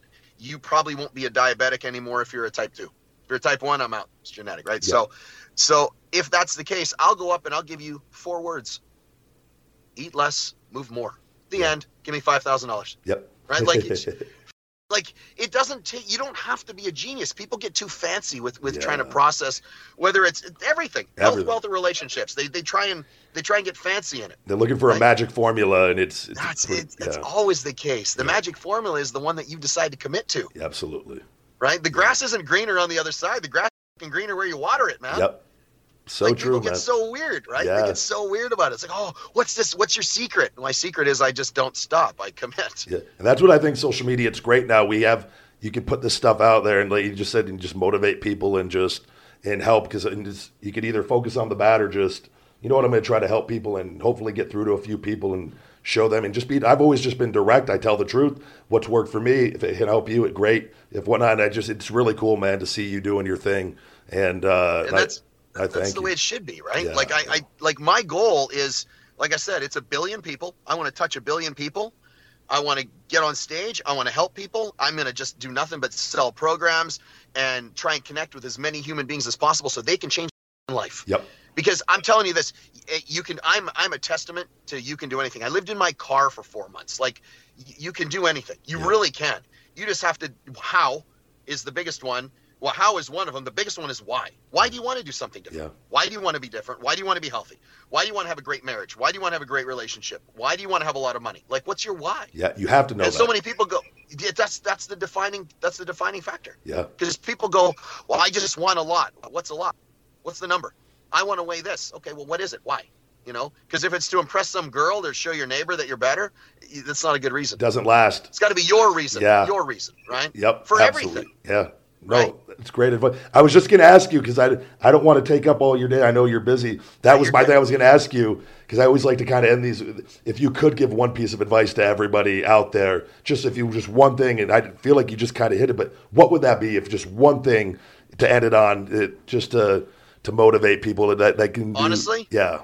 This is what people need to do. They need to look in the mirror and ask themselves what they love doing the most, and then stop giving a about other people's opinions about that. Yeah. Get your why as big as possible, why you want to do that, and then just go do it. Yep. Be relentless about it. I promise you, you'll get it. I promise. Yeah. I am a walking, talking example that you will get it. I'm a big fan of Nike that just do it, and I tell people you just got to commit, figure it out, sink or swim. Phil Knight, the best one ever. Yeah. Phil Knight, best catchphrase ever. Just do it. And we're always going to come up with reasons to procrastinate, and those feelings are never going to go away. Just do it. Throw yourself out there. If you fail, who cares? Ryback, I wake up plenty of days where I have all the excuses hitting me. Yeah. All the things that get in my way. I just, it's deflect and block, and just keep going. This is my why, because your why is what keeps you going when it gets in your way and goes sideways. Because it's going to happen to all of us. Nothing goes smooth. Yeah. Everybody hits a wall. Yep. The why is what gets you to go through it or over. I love that. That's great advice. Trevor, where can everybody find you at? Is SmashWerx on Instagram? SmashWerx on YouTube? Yeah, SmashWerx on Instagram, SmashWerx on YouTube, SmashWerx.com. You can go to my other Instagram, Trevor Bachmeyer on Instagram. Trevor Bachmeyer on Instagram. And all my contact info is in my bio, so you can hit me up anytime you want there. Good deal. I highly answer recommend every DM. Yeah. I really do. I get about 2,000 a day, so I try and answer them. No, you got back to me, and I appreciate it, man. Yeah, absolutely. It's been an absolute pleasure and an honor just for all the things you're doing, and you've helped me tremendously. So hopefully if you're in pain out there, please follow Trevor at SmashWerx. Thanks, man, you're Dude, legit. You're the real deal. So much fun. Absolutely, Dude, man. It's an honor to actually sit here and hang with you, man. This is a blast. This is social media, man. It's cool. We actually you can form connections all around the world. I'm doing Instagram lives with people in India, and it's just, man, I would never come across you without this stuff. So it's. Dude, I love that. I thank you for your time. Next time around, I'm gonna pick your brain about your supplements, your whole line. Yeah, man, I would love to talk to you more. Absolutely. Yeah, I'd like to do that. I'd like to get you on a podcast and just pick your brain about everything you're doing. Yeah. Because I think people need to know that there's a healthy choice to do things the right way. Yep. And right now we have the health industry teaching you how to eat and the food industry teaching you how to be healthy. And neither one of them know.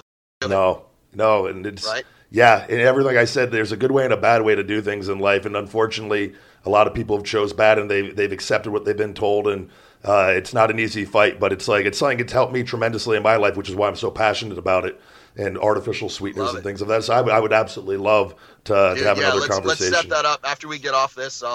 We'll line something up. We'll get it all set up. I'd like that. Good deal. Well, Trevor, guys, we'll be right back after these messages. Thank you again, buddy. Awesome. You got it.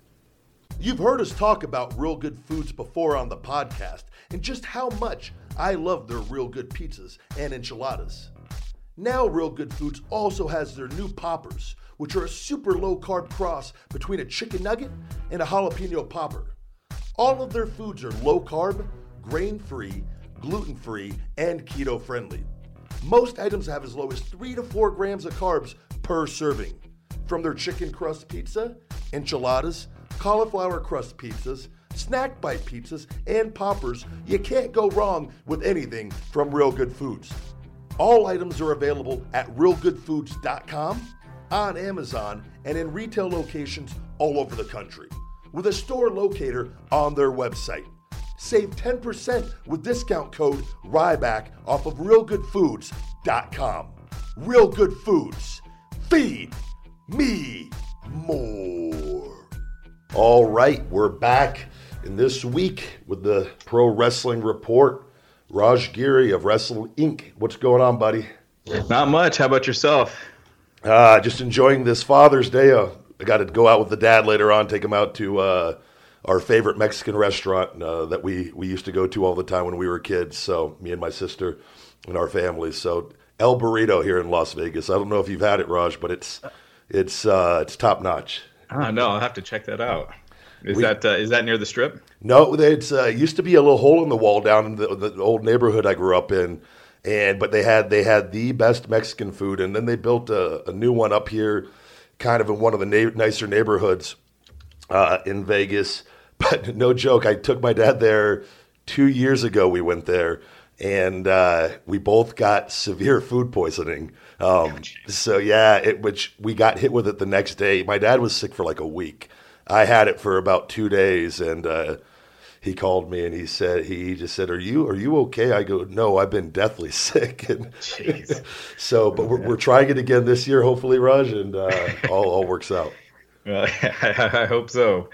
Best of luck. But if it does, let me know. I'll have to try that out. It is great. Yeah, not to. I recommended it to you. I probably shouldn't have told you. It made us definitely ill looking Right. bad. But great food. I'm giving him another chance. So Well, definitely. All right. Well, that sounds good. what's going on this week? Yeah, Father's Day with my daughters today too, and my dad and my wife's dad. So, bunch of plans later in the day, but it's always good fun. Good deal. Well, hopefully you guys have a good time. And you just got back from Costa Rica, I believe, correct? Yeah. I spent 11 days in Costa Rica, so it can be tough managing work while on vacation. I don't know how you do it. I always wonder that. I have two Frenchie and a Boston, and that keeps my hands full. Having a whole family, man, and working, it's tip my cap to you. Yeah, and having to sit through a Super Showdown while you got all this beautiful scenery, that was kind of tough. Oh, I apologize for that. I was on the airplane and caught bits and pieces of it, so it was. It is what it is. Yeah, and it's been a busy couple of weeks news-wise, and obviously the big story in the past week, AEW's All Out pay-per-view went on sale on Friday, and it sold out in less than 15 minutes. Over 10,000 tickets sold. We were getting reports from people in line that were, in the 7,000 range that they were able to get it. So that looks like kind of where it cut off. The line got as long as like 75 to 77,000 people. So just going by those numbers, they sold out 10,000 tickets with 7,000 people in line. Then, 77,000 people are saying they could probably sold over 100,000 tickets. That's just insane. All in sold out in under an hour. Double or Nothing sold out in about 4 or 5 minutes, and this in 15 minutes. What are your thoughts on this? I think it's great, and I think if Cody and these guys if they didn't do the AEW thing, say that wasn't even a thing, and they just started running these big events every few months, they would have a great business model, and I feel like they would do very well and bring in talent. But it's so far so good, man. Congratulations. And pro wrestling, there's, like I said, it's like the perfect storm with everything, their whole approach to wrestling. I think in Cody and the guys, the Bucks and everybody, I think they saw the flaw with how, and I speak about this just openly with WWE, there's a lot of good there. They're the number one company. But maybe there was a disconnect with the fans with WWE. There's been a disconnect for a long time over a lot of different things. They've kind of taken a different approach to saying fans first, and we're going to cater to you guys, and we're going to care about you guys. Wear whatever shirts you want to wear to the shows, and they've communicated with the fans, and I think they have formed a very special bond with the hardcore following, which is important.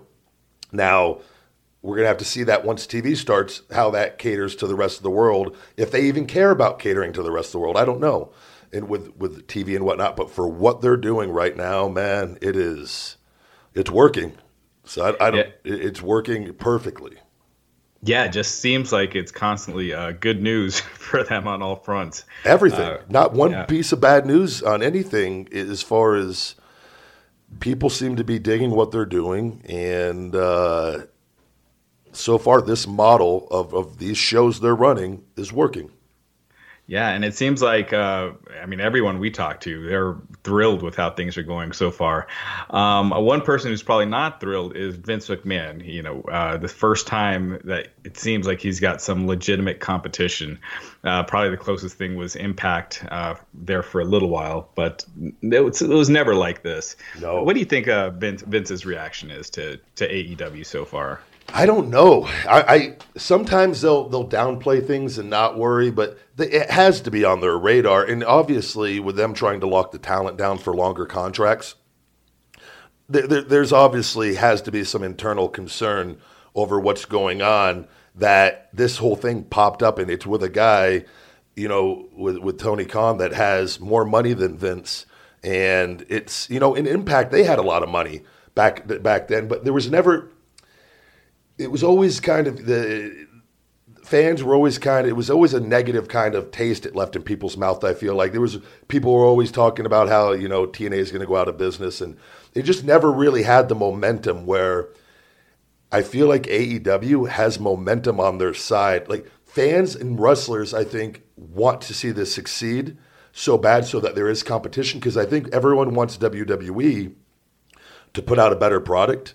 So I think this is just like everyone, like the wrestling fans are supporting this to create this environment that will create a better wrestling product down the line, if not even, more even immediately. But Vince has to be concerned.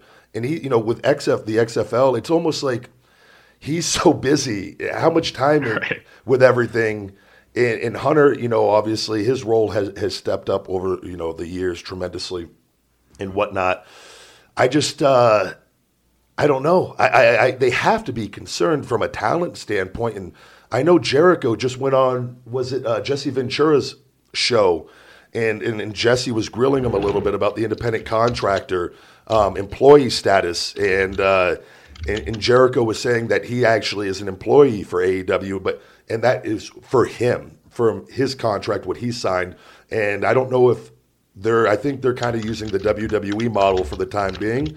But that got me to thinking, I go, if AEW just flat out just started making wrestlers employees and just doing it the right way, right off the start, that would give them even more momentum. That would get them coverage all around the world of this babyface wrestling company coming along to save the day for pro wrestling.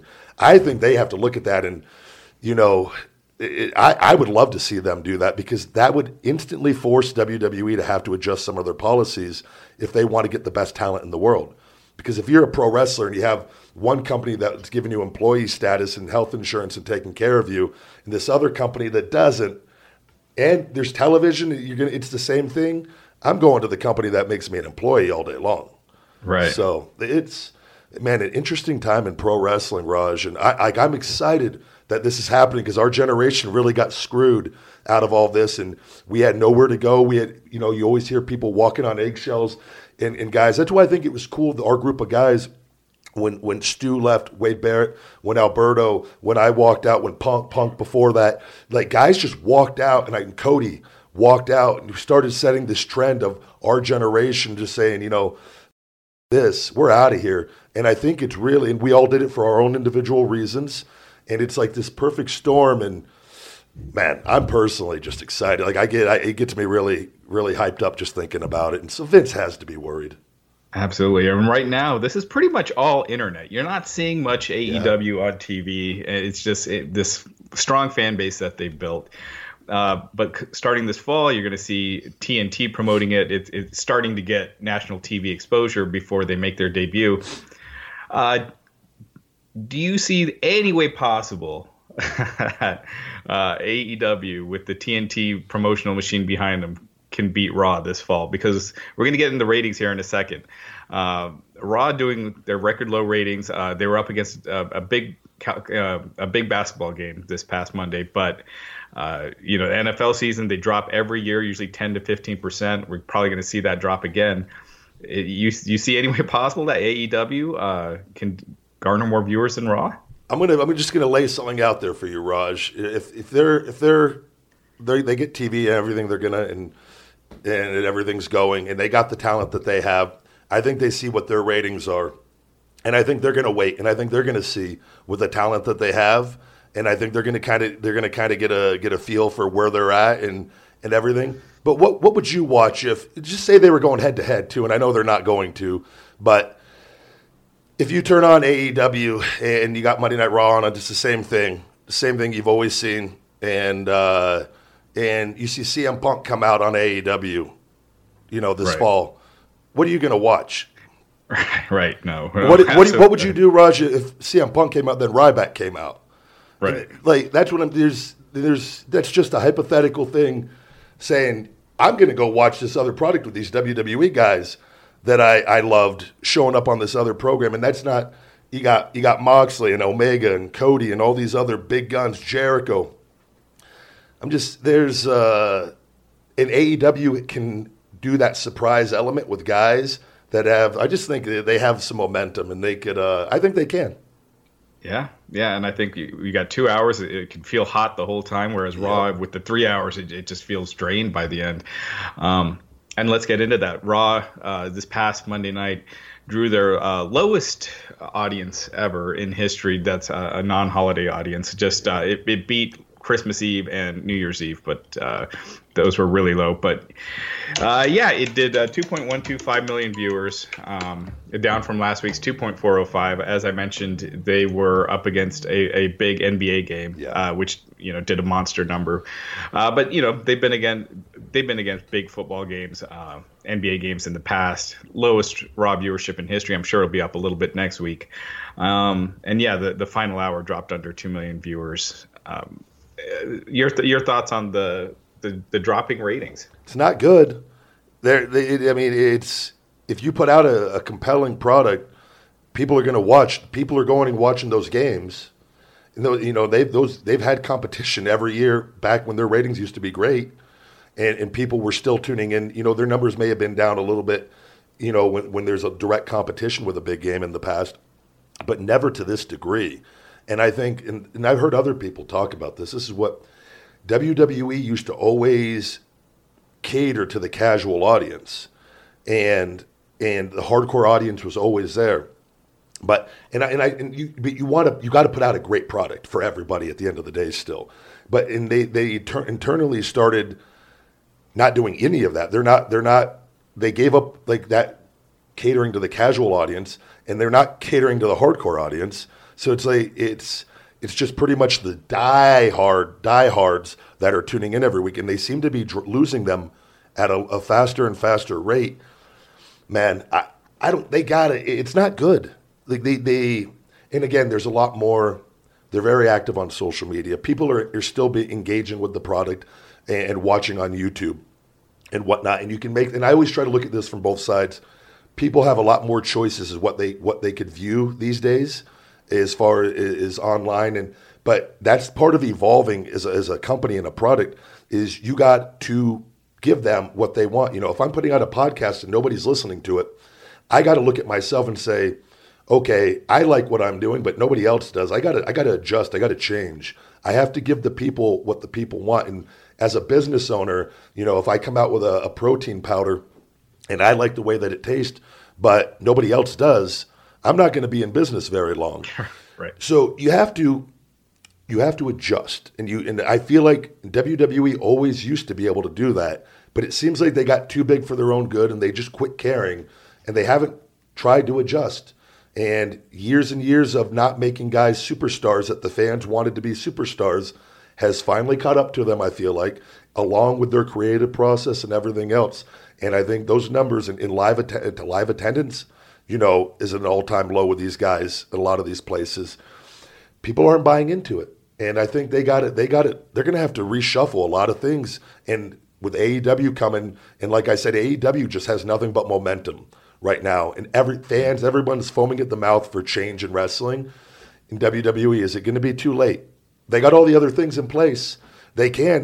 But is Vince holding on and not letting, I still think Shane should be heavily involved with the company in some way. Something just doesn't ever feel right with Shane not being involved for me with that. That just screams that something is just so off when your son, you know what I mean? I don't know what it is, but they got to do something, man, because it's the momentum. It feels like they're losing momentum by the week.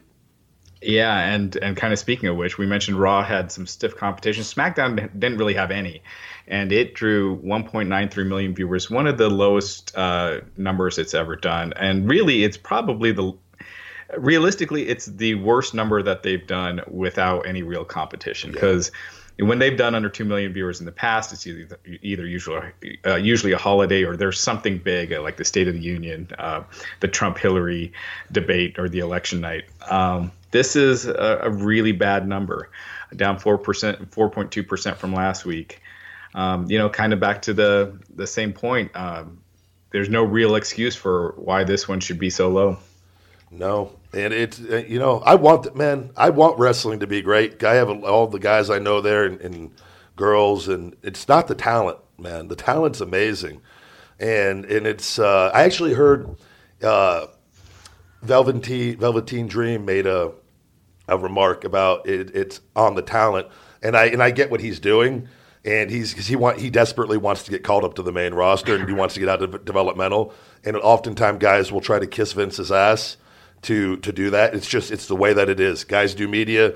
You compliment Vince is a genius. He's a wizard. You say these things because you want to get called up and you want to make money because you want to get out of developmental. That's the truth of the situation. Or he's naive. He doesn't understand yet how it works. It's not the talent. The talent has always been there. And it's, if Velveteen shows up to the building on Monday Night Raw and then you go, Velveteen, you're going to go out on Superstars. We're not giving you an entrance, and you're not going to do any of you're going to go put this guy over. And you're not doing anything cool. We don't want you showing off. If you do, you're going to be pulled. You're going to be sitting in catering for the next year. Then we're going to fire you. You're not going to get over. So he's going to, and that will be a rude awakening if the whole creative process, if he doesn't already know it. He's a smart guy. I feel like he does know it. He's just trying to get called up, which I commend. You got to do whatever you got to do to get called up. But the talent's there. And it needs to, they need to put together some compelling TV. And this is what I said, Raj, the bell to bell is very important in wrestling. It always has been. But it's also, characters are very important. And casual people watch pro wrestling for larger-than-life superstars and for drama and entertainment to forget about their day. You can only watch so much fake fighting in the ring where casual people tune away from it because they go, oh, this is stupid. This is why I always said the wrestling moves and all that they're important for your hardcore audience and whatnot, but you got to have all the pieces to becoming a superstar. Rock, Stone Cold Hogan, Cena, they had the total package essentially. You know what I mean? And you got to allow the talent's there. You got to allow them to do that. And you got to try to make these stars so that people want to tune in because the ratings. People are tuning into Game of Thrones. People are tuning into these big sports games. Why aren't they tuning into your wrestling product anymore, which they used to tune into? So. Right. Yeah, definitely the compelling characters, the compelling storylines has been something that's been missing for a while now. I think a lot of people would agree. Yeah. A lot of talent reportedly looking to leave WWE, wanting to see what AEW's offering. Surprisingly, somewhat of a surprise, Mike and Maria Kanellis re-signed with WWE. So they're staying. They agreed to a multi-year deal. It had been reported just a few months ago that they were possibly looking to be released. But now here we are a few months later. They've re-signed. WWE is apparently re-signing a lot of people to big deals, even if they don't really have plans to use them. Were you surprised by this at all? No, I mean, I think I saw that they were, you never know what to believe when you see any of this stuff. And I know they've been a little bit outspoken on social media at times on different things.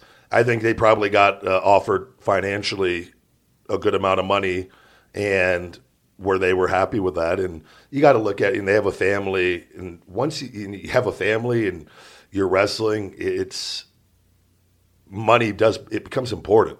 And if, I always think I tell people, and when I was there, I would go talk to them if I had a problem. I would do character stuff on social media to try to get myself over for whatever role I was playing. But when you're there and under contract and you complain on social media, it is the worst thing you could do because it just screams. If you have a problem, you need to go talk to them there. Now, if you're on your way out and you don't care, that's a different situation, which maybe they were and they got offered something, and I don't know. I think, though, whatever it was, I'm happy for them that if they got the number that they wanted, and hopefully if they ever have any creative issues, they deal with it there at TV and trying to get that worked out and not on social media. I always use the Yoshitatsu reference when Tenzai came up, and Yoshitatsu, there was Japanese heat or something of when Tatsu was a little bit, I guess, because Tensai was coming in and getting a big push, and Yoshitatsu went on social media and said something how he was in whatever, and then the following week Tensai squashed him on TV, and because it never pays off. They're going to do what they want to do regardless. So if you have an issue, you got to take it up in the back. But I'm happy for him. I think it's great, and we'll see what they do, how they're used moving forward, and whatnot. So. All right. Well, finally, a couple of injury notes. Rey Mysterio was on our Winkley podcast on Wrestling Inc. last week and said that he is hoping to be back by the end of this month or July. Oh, wow. Which was kind of surprising. So, I mean, the best for him. Hopefully that means his rehab and everything is going well.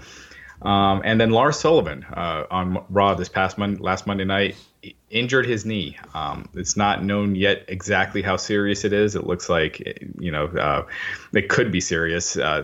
He's going to undergo an MRI, and I think he'll be at Raw tomorrow night to meet with doctors and see what's going on. But this could not happen at a worse time for the guy. Yeah. So as far as Ray goes, Ray is really big on the stem cells. I know because I've talked to him and.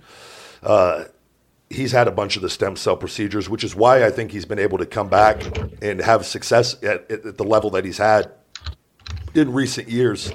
And I know that the company that I'm going to Colombia for my stem cells has been talking to Ray as well.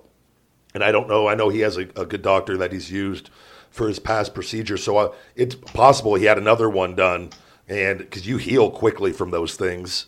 And with rehab, if it's, and he has in the past, so that could be his current situation. And I don't know firsthand, but if he's bouncing back that quick, there's a good chance he went and got another stem cell procedure. And Lars, very unfortunate. And you got to look, and I look at this from a business standpoint. You have to look at it from them. They've tried to invest in this guy now the first time, and then he bounced. There was some stuff going on. And, they've been very patient, and they came back. They do everything they want to do with them. And, now, unfortunately, if an injury, and if it's a knee, ACL, anything of that nature, you're looking at least 8 months usually on that kind of thing. 6 to 8 months, if not sometimes even longer. And so I think they're reevaluating him. It's definitely, hopefully it's nothing serious. Hopefully it's something where if a month or two would be a blessing in his case. They might be able to hide it with some backstage stuff and keep it kind of going in the meantime. But if it's anything significant, and that's going to be a huge blow for him just mentally, because these kinds of things, to get a push like that it doesn't happen every day. And, whether they're, the payoff for him would be on that is however they want to use it, but it would probably result in him getting some pretty big paydays in a main event slot eventually until they don't want to do it anymore. And so from that standpoint, it could be a huge blow from working your way up to that to, sitting at home and making your downside with a $100,000 fine for the year, the opposite ends of the spectrum of what he can make financially. So hopefully It's all the best. And he doesn't miss any time and whatnot. So, yeah, and we'll know more on that soon. But those were the top stories of the week. A busy week as always. And Ryback, thanks again for having me on. Absolutely. You know what, Raj? I did want to ask you one last thing. I was curious on what is your take on the Bray Wyatt Firefly Funhouse deal? So at first, it just threw me off. I could not figure out what to think of it. But I love it. I think it's. Me too. I think it's the most entertaining thing on Raw, and it's weird because, back in the Attitude Era, you wouldn't be like, tonight another Val Venus vignette, coming up later, and now this thing stands out so much on the show that they really promote it. So it's my favorite thing on TV right now with what they're doing, and I wanted to say Bray, that the stuff we're seeing from Bray is how the owie wowie and how that. No joke. This is how we joke around and talk like this backstage and have fun. And it's crazy. He's taken his silly real life personality at times and put it into this character and made it work so well. But the reason why it's working so well is because it's part of his real life persona as far as the silliness of all of it mixed in with the Bray Wyatt character that he created all of this. And nothing just but compliments for me on this. I think he's the most compelling character on TV. And I want to just say this, that everybody, the feedback seems so positive on this. And he's not out there doing any dives or any flips or any wrestling. He's simple character development. I think this is a lesson for everybody in wrestling, just how important character development truly is. Right. My only concern is how they use him once he starts wrestling again. Like, are they going to book him to start losing 3 weeks out, and just kill all the momentum that he has? And that's my only concern. I think Bray has been knocking it out of the park. He's been doing everything he can. Hopefully the company, goes with it 100%. And that's a great point as well, is that, and this is where people, and this is WWE, you have something and it's working, this could have flopped. And if it would have flopped, it flops. But it didn't. And it got a lot of momentum behind it. This is where people don't understand. This is on WWE. And we've had meetings on this, Raj, where they tried to come up and stand in front of all of us and said, guys, wins and losses don't matter. I got news for you. Wins and losses matter. People don't like losers. People like winners. And the whole sport is built around winning and losing. So, and if you got a guy, he's been off TV, and you bring him back, and he's got this momentum with these vignettes, making vignettes cool again, and you have him start losing, you kill everything. This is the perfect time for them to now take Bray Wyatt and make him a marquee name, a megastar. And this is what I want everyone to be watching this, because this is going to solely fall on WWE, because Bray Wyatt has hit another home run yet again with this, and he did earlier on also, before they fed him to Cena and then took everything away. So I just want all wrestling fans to be watching this, because it's not Bray Wyatt's fault. It will be WWE's fault if they don't pull the trigger on this once again. And that's all I want to say on that. So. Absolutely, and it looks like he could be appearing on Raw this on Monday night. So good deal. We'll find out sooner than later how they use him. Awesome. Well, Raj, thank you very much. Anything you'd like to go ahead and plug this week? Yeah, definitely check out WrestlingInc.com. We have tons of interviews every week, exclusives. This past week we had Rey Mysterio, MJF coming up this week. Just a ton of content. So definitely check it out, WrestlingInc.com. Good deal, Raj. Well, guys, we're going to be right back after these messages.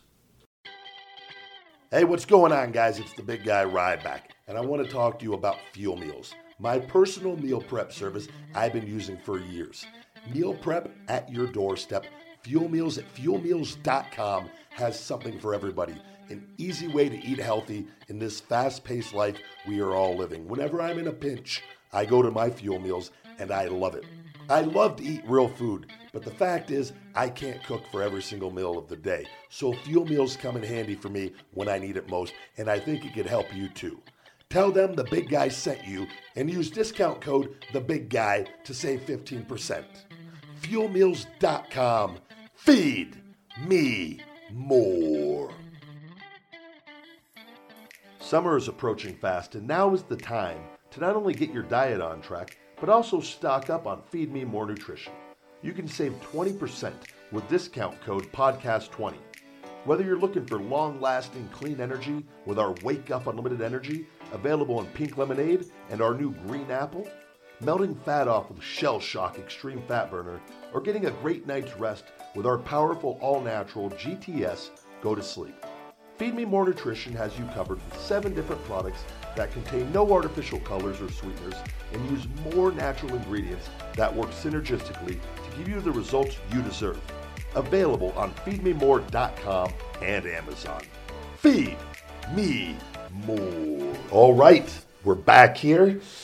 Guys, this week, big shout out once again to Trevor at SmashWerx. And such a positive, high energy guy. And it was great to get to mix it up with him a little bit on here. And like I said, he's helped me by just the content that he puts out.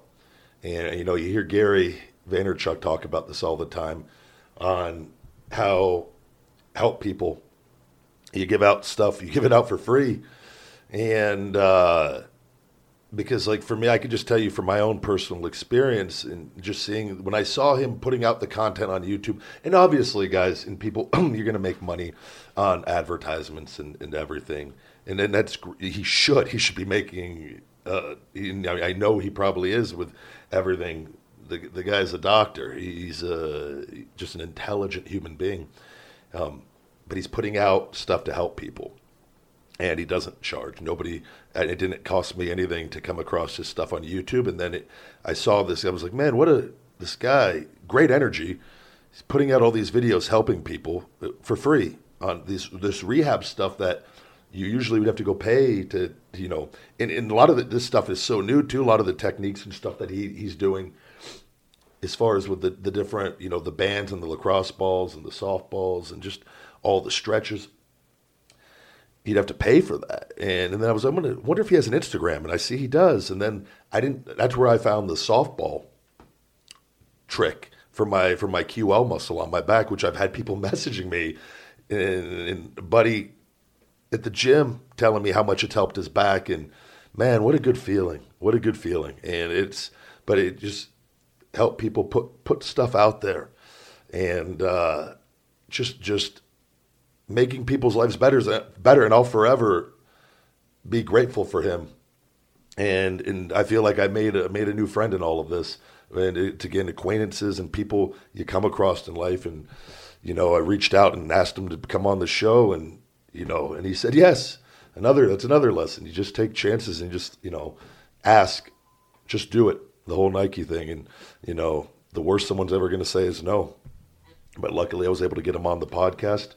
And I hope you guys all give him a follow at SmashWerx, because he's doing great things. And he actually, and again, kindness of his heart, I had reached out after and I texted him, and I kind of told him everything going on with my shoulder, because that's the last bit of this whole puzzle for me, and going and getting the stem cells. And he wrote out a whole program for me on rehab for my right shoulder, to get my shoulder and my lat and scapula region all back functioning properly. And all I can say is thank you, because it's been years of pain and misery, and it's not fun being hurt. And it's really cool to meet good people. And that's somebody that I'd like to keep, and talk to more and pick his brain, because I can learn a lot from him, and hopefully pass on some knowledge to people and help more people. And like we said last week, there's no bad that will come from being good. And if you know how to interpret that and take that, and that doesn't mean you let people walk all over you guys. And I see some of the comments sometimes, people, if you want to complain, you want to complain. There's no bad that will come from doing good and being good, guys. And if you get it, you get it. If you don't, you don't. And that's not my problem. But in my experience, it's never a bad thing and whatnot. Thanks to Raj Giri with Wrestling Inc., as always, for coming on. Ryan Satin, it's Father's Day. I actually got to go eat with my father later, like I was mentioning. So wrapping this all up early in the morning here. But shout out to our sponsors, Real Good Foods. You could save 15% with discount code RYBACK, realgoodfoods.com. Or is that Ryback? Discount code Ryback15, guys, at realgoodfoods.com. And Fuel Meals, my personal meal prep service. You see them. I post them on Instagram and on Twitter there. You could go to fuelmeals.com, and they get custom meals, steak, chicken. I get usually steak and chicken and vegetables and green broccoli usually. And, man, they come in handy. I'll eat, usually one or two of them a day, especially when you're in a pinch for time. Having a fridge full of those meals, or just, just having a few at all times really, really, really can save you when you're on the go, and food you don't have time to sit there and cook a whole meal, because as we know, that takes up a lot of time, and in today's world, that's one thing we don't have as much of.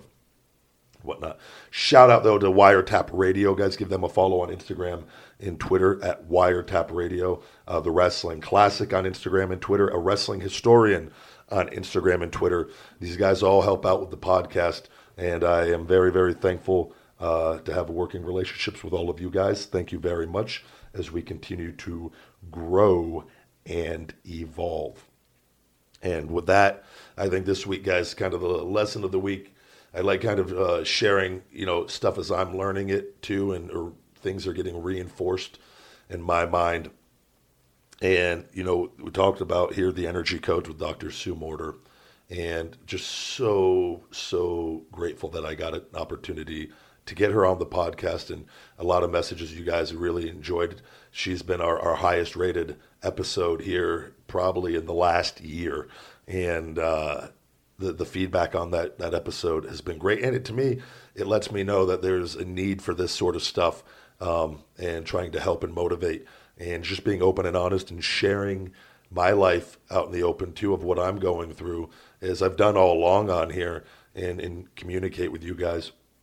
And I think a really important lesson is, and something this book really opened my eyes to, was we have to be so careful, you guys, of who we associate with and who we choose to talk to and have conversations with, and the energy that we put out there. Because if we look at this all as just energy, and we have a choice if we want to choose to feel good or feel bad, we're human beings, we're negative, we like to complain at times, right?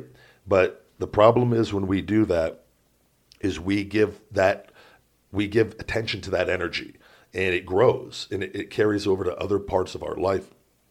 And it could really, really, really wreak havoc on us. And internally, like Dr. Seuss said, we can be positive the majority of the time, but it's not having any effect because we're putting this negative energy out there into other areas, and we're not doing it as a whole. And we really have to be conscious of this in today's world, because there is so much negativity out there, and being around us, we're being fed negativity with the media, the news, everything online, and with people. And if we give that stuff any attention at all, we're not going to feel good. We're not. So we have to make a conscious effort to, okay, it exists, but you know what? And Gary Vee, this is another thing I heard Gary talk about. He goes, I don't talk about my problems. And he said that in an interview, and I go, I never would have paid attention to that before. But after reading this book, The Energy Codes, it resonated with me, and it just got through even further. I go, he doesn't talk about his problems. He doesn't give his problems any more energy than they need. The problems are going to be there. We know they exist. I have problems every day, business problems and things that come up, something that I see that bothers me. But the moment we choose to sit there and complain about it, or to message our friend and say, let's start about it, we're giving it energy. And it's not helping. We know what the problem is. We have to, like Dr. Seuss said, we have to metabolize that. We have to learn, and I've learned when I see something now and I get angry, because I do, and I'm honest. If I get 100 great comments, I'm happy, and I see that one bad one, I want to rip that person's head off. I want to reach through that screen. I want to grab them by the throat, and I want to beat their face just relentlessly, if I'm being honest. But I can't do that, and that doesn't do me any good. And I've had to learn, because I have this anger in me, and I've had this anger in me since a very young age. And that anger has helped me tremendously in pro wrestling, because I am able to tap into that anger, and I believe that's why people think I'm so believable, because I do have this anger in me that exists. But I've had to learn to, okay, this isn't serving me outside of that. I need to do some self-reflecting. I need to look at how I process things, and I need to learn how to not get angry over things and not give these people power to make me angry. Why? And it's something I know we all deal with this. All of us do. And through this book, I've learned breathing. When I see a comment now and I get angry, and I end up straight up furious. And what is the last few weeks, it's gotten less, and it's gotten less, and it's gotten less, and it's gotten less.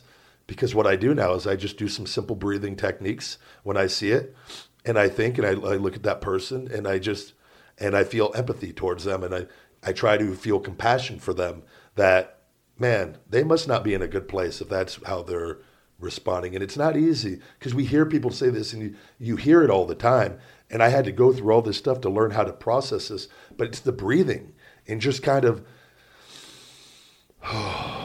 just slowing down, not worried about responding. I'm sure probably going to block a lot of them still. Probably going to mute some of them so they don't know. But I don't let it bother me. And I don't feel, and I've learned for me too, responding back with love, I don't get angry because I feel like I did my part. And and I could respond back with love, and I can mute that person or I could block that person, and it's over with. And I feel good. Because I'm not responding back with hate with more hate. I'm not giving it more energy. I'm taking that negative energy and I'm now giving it a positive energy.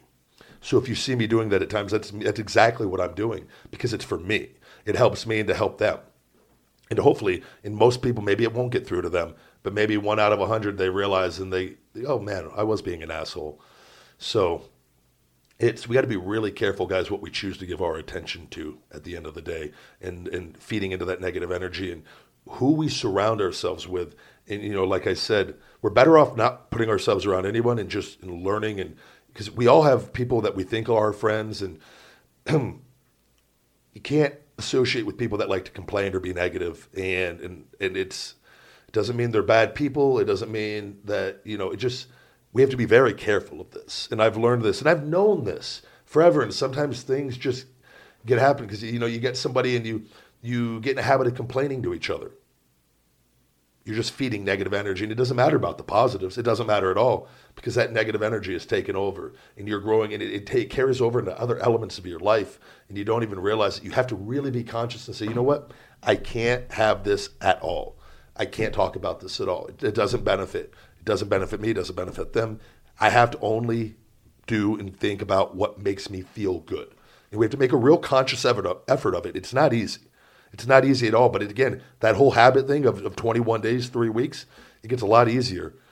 You do it a day, you do it a day, you do it a day. And before you know it, you're not complaining at all. And you're catching yourself when you stop doing it and become very, very conscious of this. You'll see, because it's going to happen, guys. We're going to do it. I catch myself daily still. And I go and I'm going to send a text to somebody, and I go, oh, wait a second. I don't need to send this. Why am I even talking about this? I've already addressed this problem. It's not even a problem anymore. But I'm trying to make it a problem still by talking about it more. And I delete the text, and then I send something else that makes me feel good. That's an entirely different thing. And I think it's being self-aware again on all of this. And to sum this all up, though, I'm all over the place sometimes. We all know this, guys.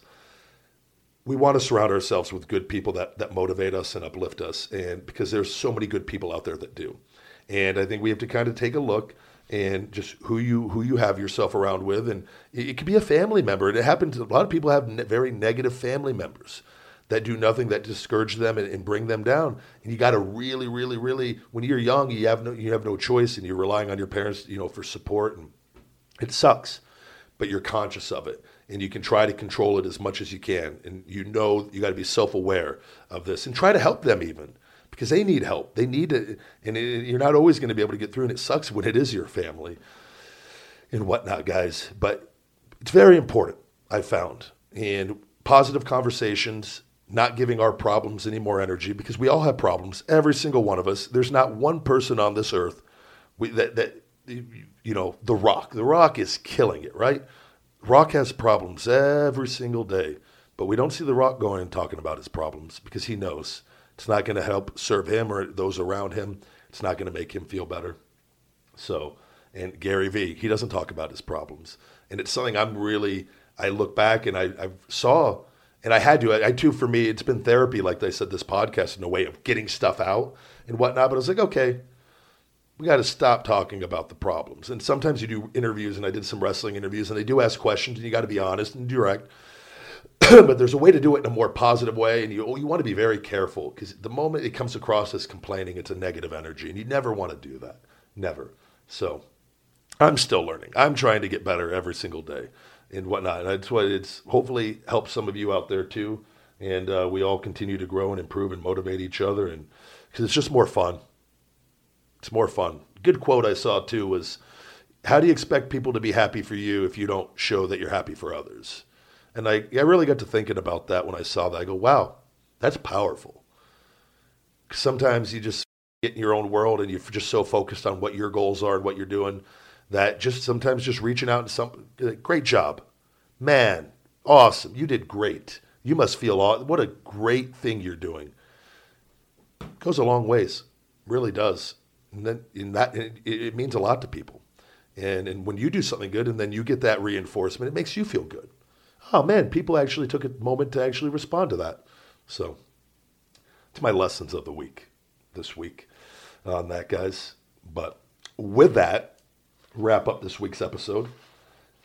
Do a few plugs here. Hit that classical music editor mic. Guys, for all fan mail, please send to P.O. Box 752-740, Las Vegas, Nevada, 89136. Just please send a self-addressed envelope and postage. And guys, I get to that usually every week or every other week. Swing by and pick it all up and get that out to you guys. So if you buy an 8x10 and you send it to me, excuse me, it's the Black Lung Pop. I get those back to you guys. My way of just saying thank you. I love reading your letters, knowing that you guys still care all around the world. Always, it makes me smile when I get a letter from China, Japan, Australia, all around the world, the UK, Canada. Just, it's a cool feeling, Mexico, that you have people worldwide after 3 years that still care, love what you're doing, and would like to see you back doing your thing. So thank you, guys. You can support this podcast at patreon.com/Ryback. Amazon merchandise for Feed Me More Nutrition. The Big Guy Ryback is available on Amazon under Feed Me More Nutrition t-shirts or Ryback t-shirts or the Big Guy Ryback t-shirts on that. Feed Me More Nutrition, available on feedmemore.com and Amazon. You can save 20% from this podcast with Podcast 20 on feedmemore.com. So if you're thinking about trying our supplements, all natural supplements, guys, sweetened with stevia, it's we're growing by the week, month over month, month after month, year after year, and it is. I thank you guys from the bottom of my heart. Really trying to do something great with all of this and tying this all together, and it makes me feel good to be able to help people and see people losing weight and getting in shape with my Feed Me More Nutrition products. Something that I'm so passionate about that have helped me tremendously throughout my career. So thank you guys for supporting Feed Me More Nutrition. Personal video shout-outs by myself, cameo.com/thebigguy.ryback. As always, my motivational book, sitting right back there. Wake Up, It's Feeding Time, available on Amazon in paperback, Audible, and Kindle format. And I did do the reading for that as well, guys. So it is my book in my voice. I recorded it in here, actually, when we did that, or with my podcast unit in this actual room before I built my podcast studio, I should say. Pro wrestling bookings, guys, signings, Comic Cons right now. Book the Big Guy at yahoo.com or Bill Barons at Showbiz, SHOWBIS at AOL.com. Bill can help you there, get everything all set up. Trying to do some more signings here in the upcoming months until I'm ready to go back to wrestling. Hopefully end of the year, beginning of the year, next year. We will kind of see how that all plays out timing-wise as far as that goes. FuelMeals.com, 15% with discount code The Big Guy. Fuel Meals, my personal meal prep service. And follow us on social media, guys. We got our YouTube channel up and running. If you could please go and, if you listen to this podcast, subscribe to our YouTube channel, youtube.com/feedmemore channel, Ryback TV. Guys, we got audio. We got all the video clips of this show every week. So if you're listening to the audio, you say, what does it look like in video? Go to Ryback TV. You can see me. What's up, guys? Right there, here, recording the podcast every week. We got clips and we got the full video on there as well. Give me your feedback. If you can give me a like and a subscribe on there. We got it professional running it now. We just hit 10,000 subscribers here, and again, I didn't realize how important YouTube was, and the feedback has been great. I love your guys' responses on everything, being engaging with the videos. I see them. Trust me, I listen to you guys. If you see something you don't like, and I see it's a common thing. Now, if it's one person just complaining, we're not really going to take anything. But if I see there's something where multiple people, don't like something, we're going to take that into account. How can we improve this? Because that's what I do. You have to. And, eventually I'd like to get another side camera, have a side shot in here as well for the YouTube. We're going to be bringing more guests in here and having people come in because the people want to see the guest in studio as much as I like doing them over the phone. And convenience-wise, when people are out of state, we got to do that. But and I got the TV here for that so you could still see them, but getting some people in here as we continue to progress and evolve this show. Also, guys, tell me who guests you want on this show. Send me some feedback, whether it's in the YouTube comments or hit me up at thebigguy@feedmemore.com. Give us your feedback, some guests you want, and we'll try to reach out and get. We're trying to have everybody. I'm hopefully going to have Chris Bell coming on. We're going to try to get CT Fletcher, that rescheduled. That's a big one that and love CT and nothing but love and support to that guy. He's doing great things and getting him on here. And if, get some more pro wrestlers, having Wes Briscoe going to come on, we're going to reach out and try to get some others as time goes on and kind of keep a balance of guests, doctors, health and fitness professionals, wrestlers. Is this show to give you kind of a mix of everything here. And I'm the big guy Ryback22 on Instagram, Ryback22 on Twitter. And check us out, guys, at Conversation with the Big Guy on Instagram. Account got deactivated for me pretending to be me last week, but it's all going to work out. Instagram, I have full faith that they're going to realize that I am me. It has been my account from the beginning. As of now, I don't think it's been reinstated, but hopefully by the time this comes on, it is reinstated on that. And feed me more nutrition, guys, on Instagram as well. Thank you guys for listening. As always, you have just listened to another episode of Conversation with the Big Guy Ryback. Feed me more.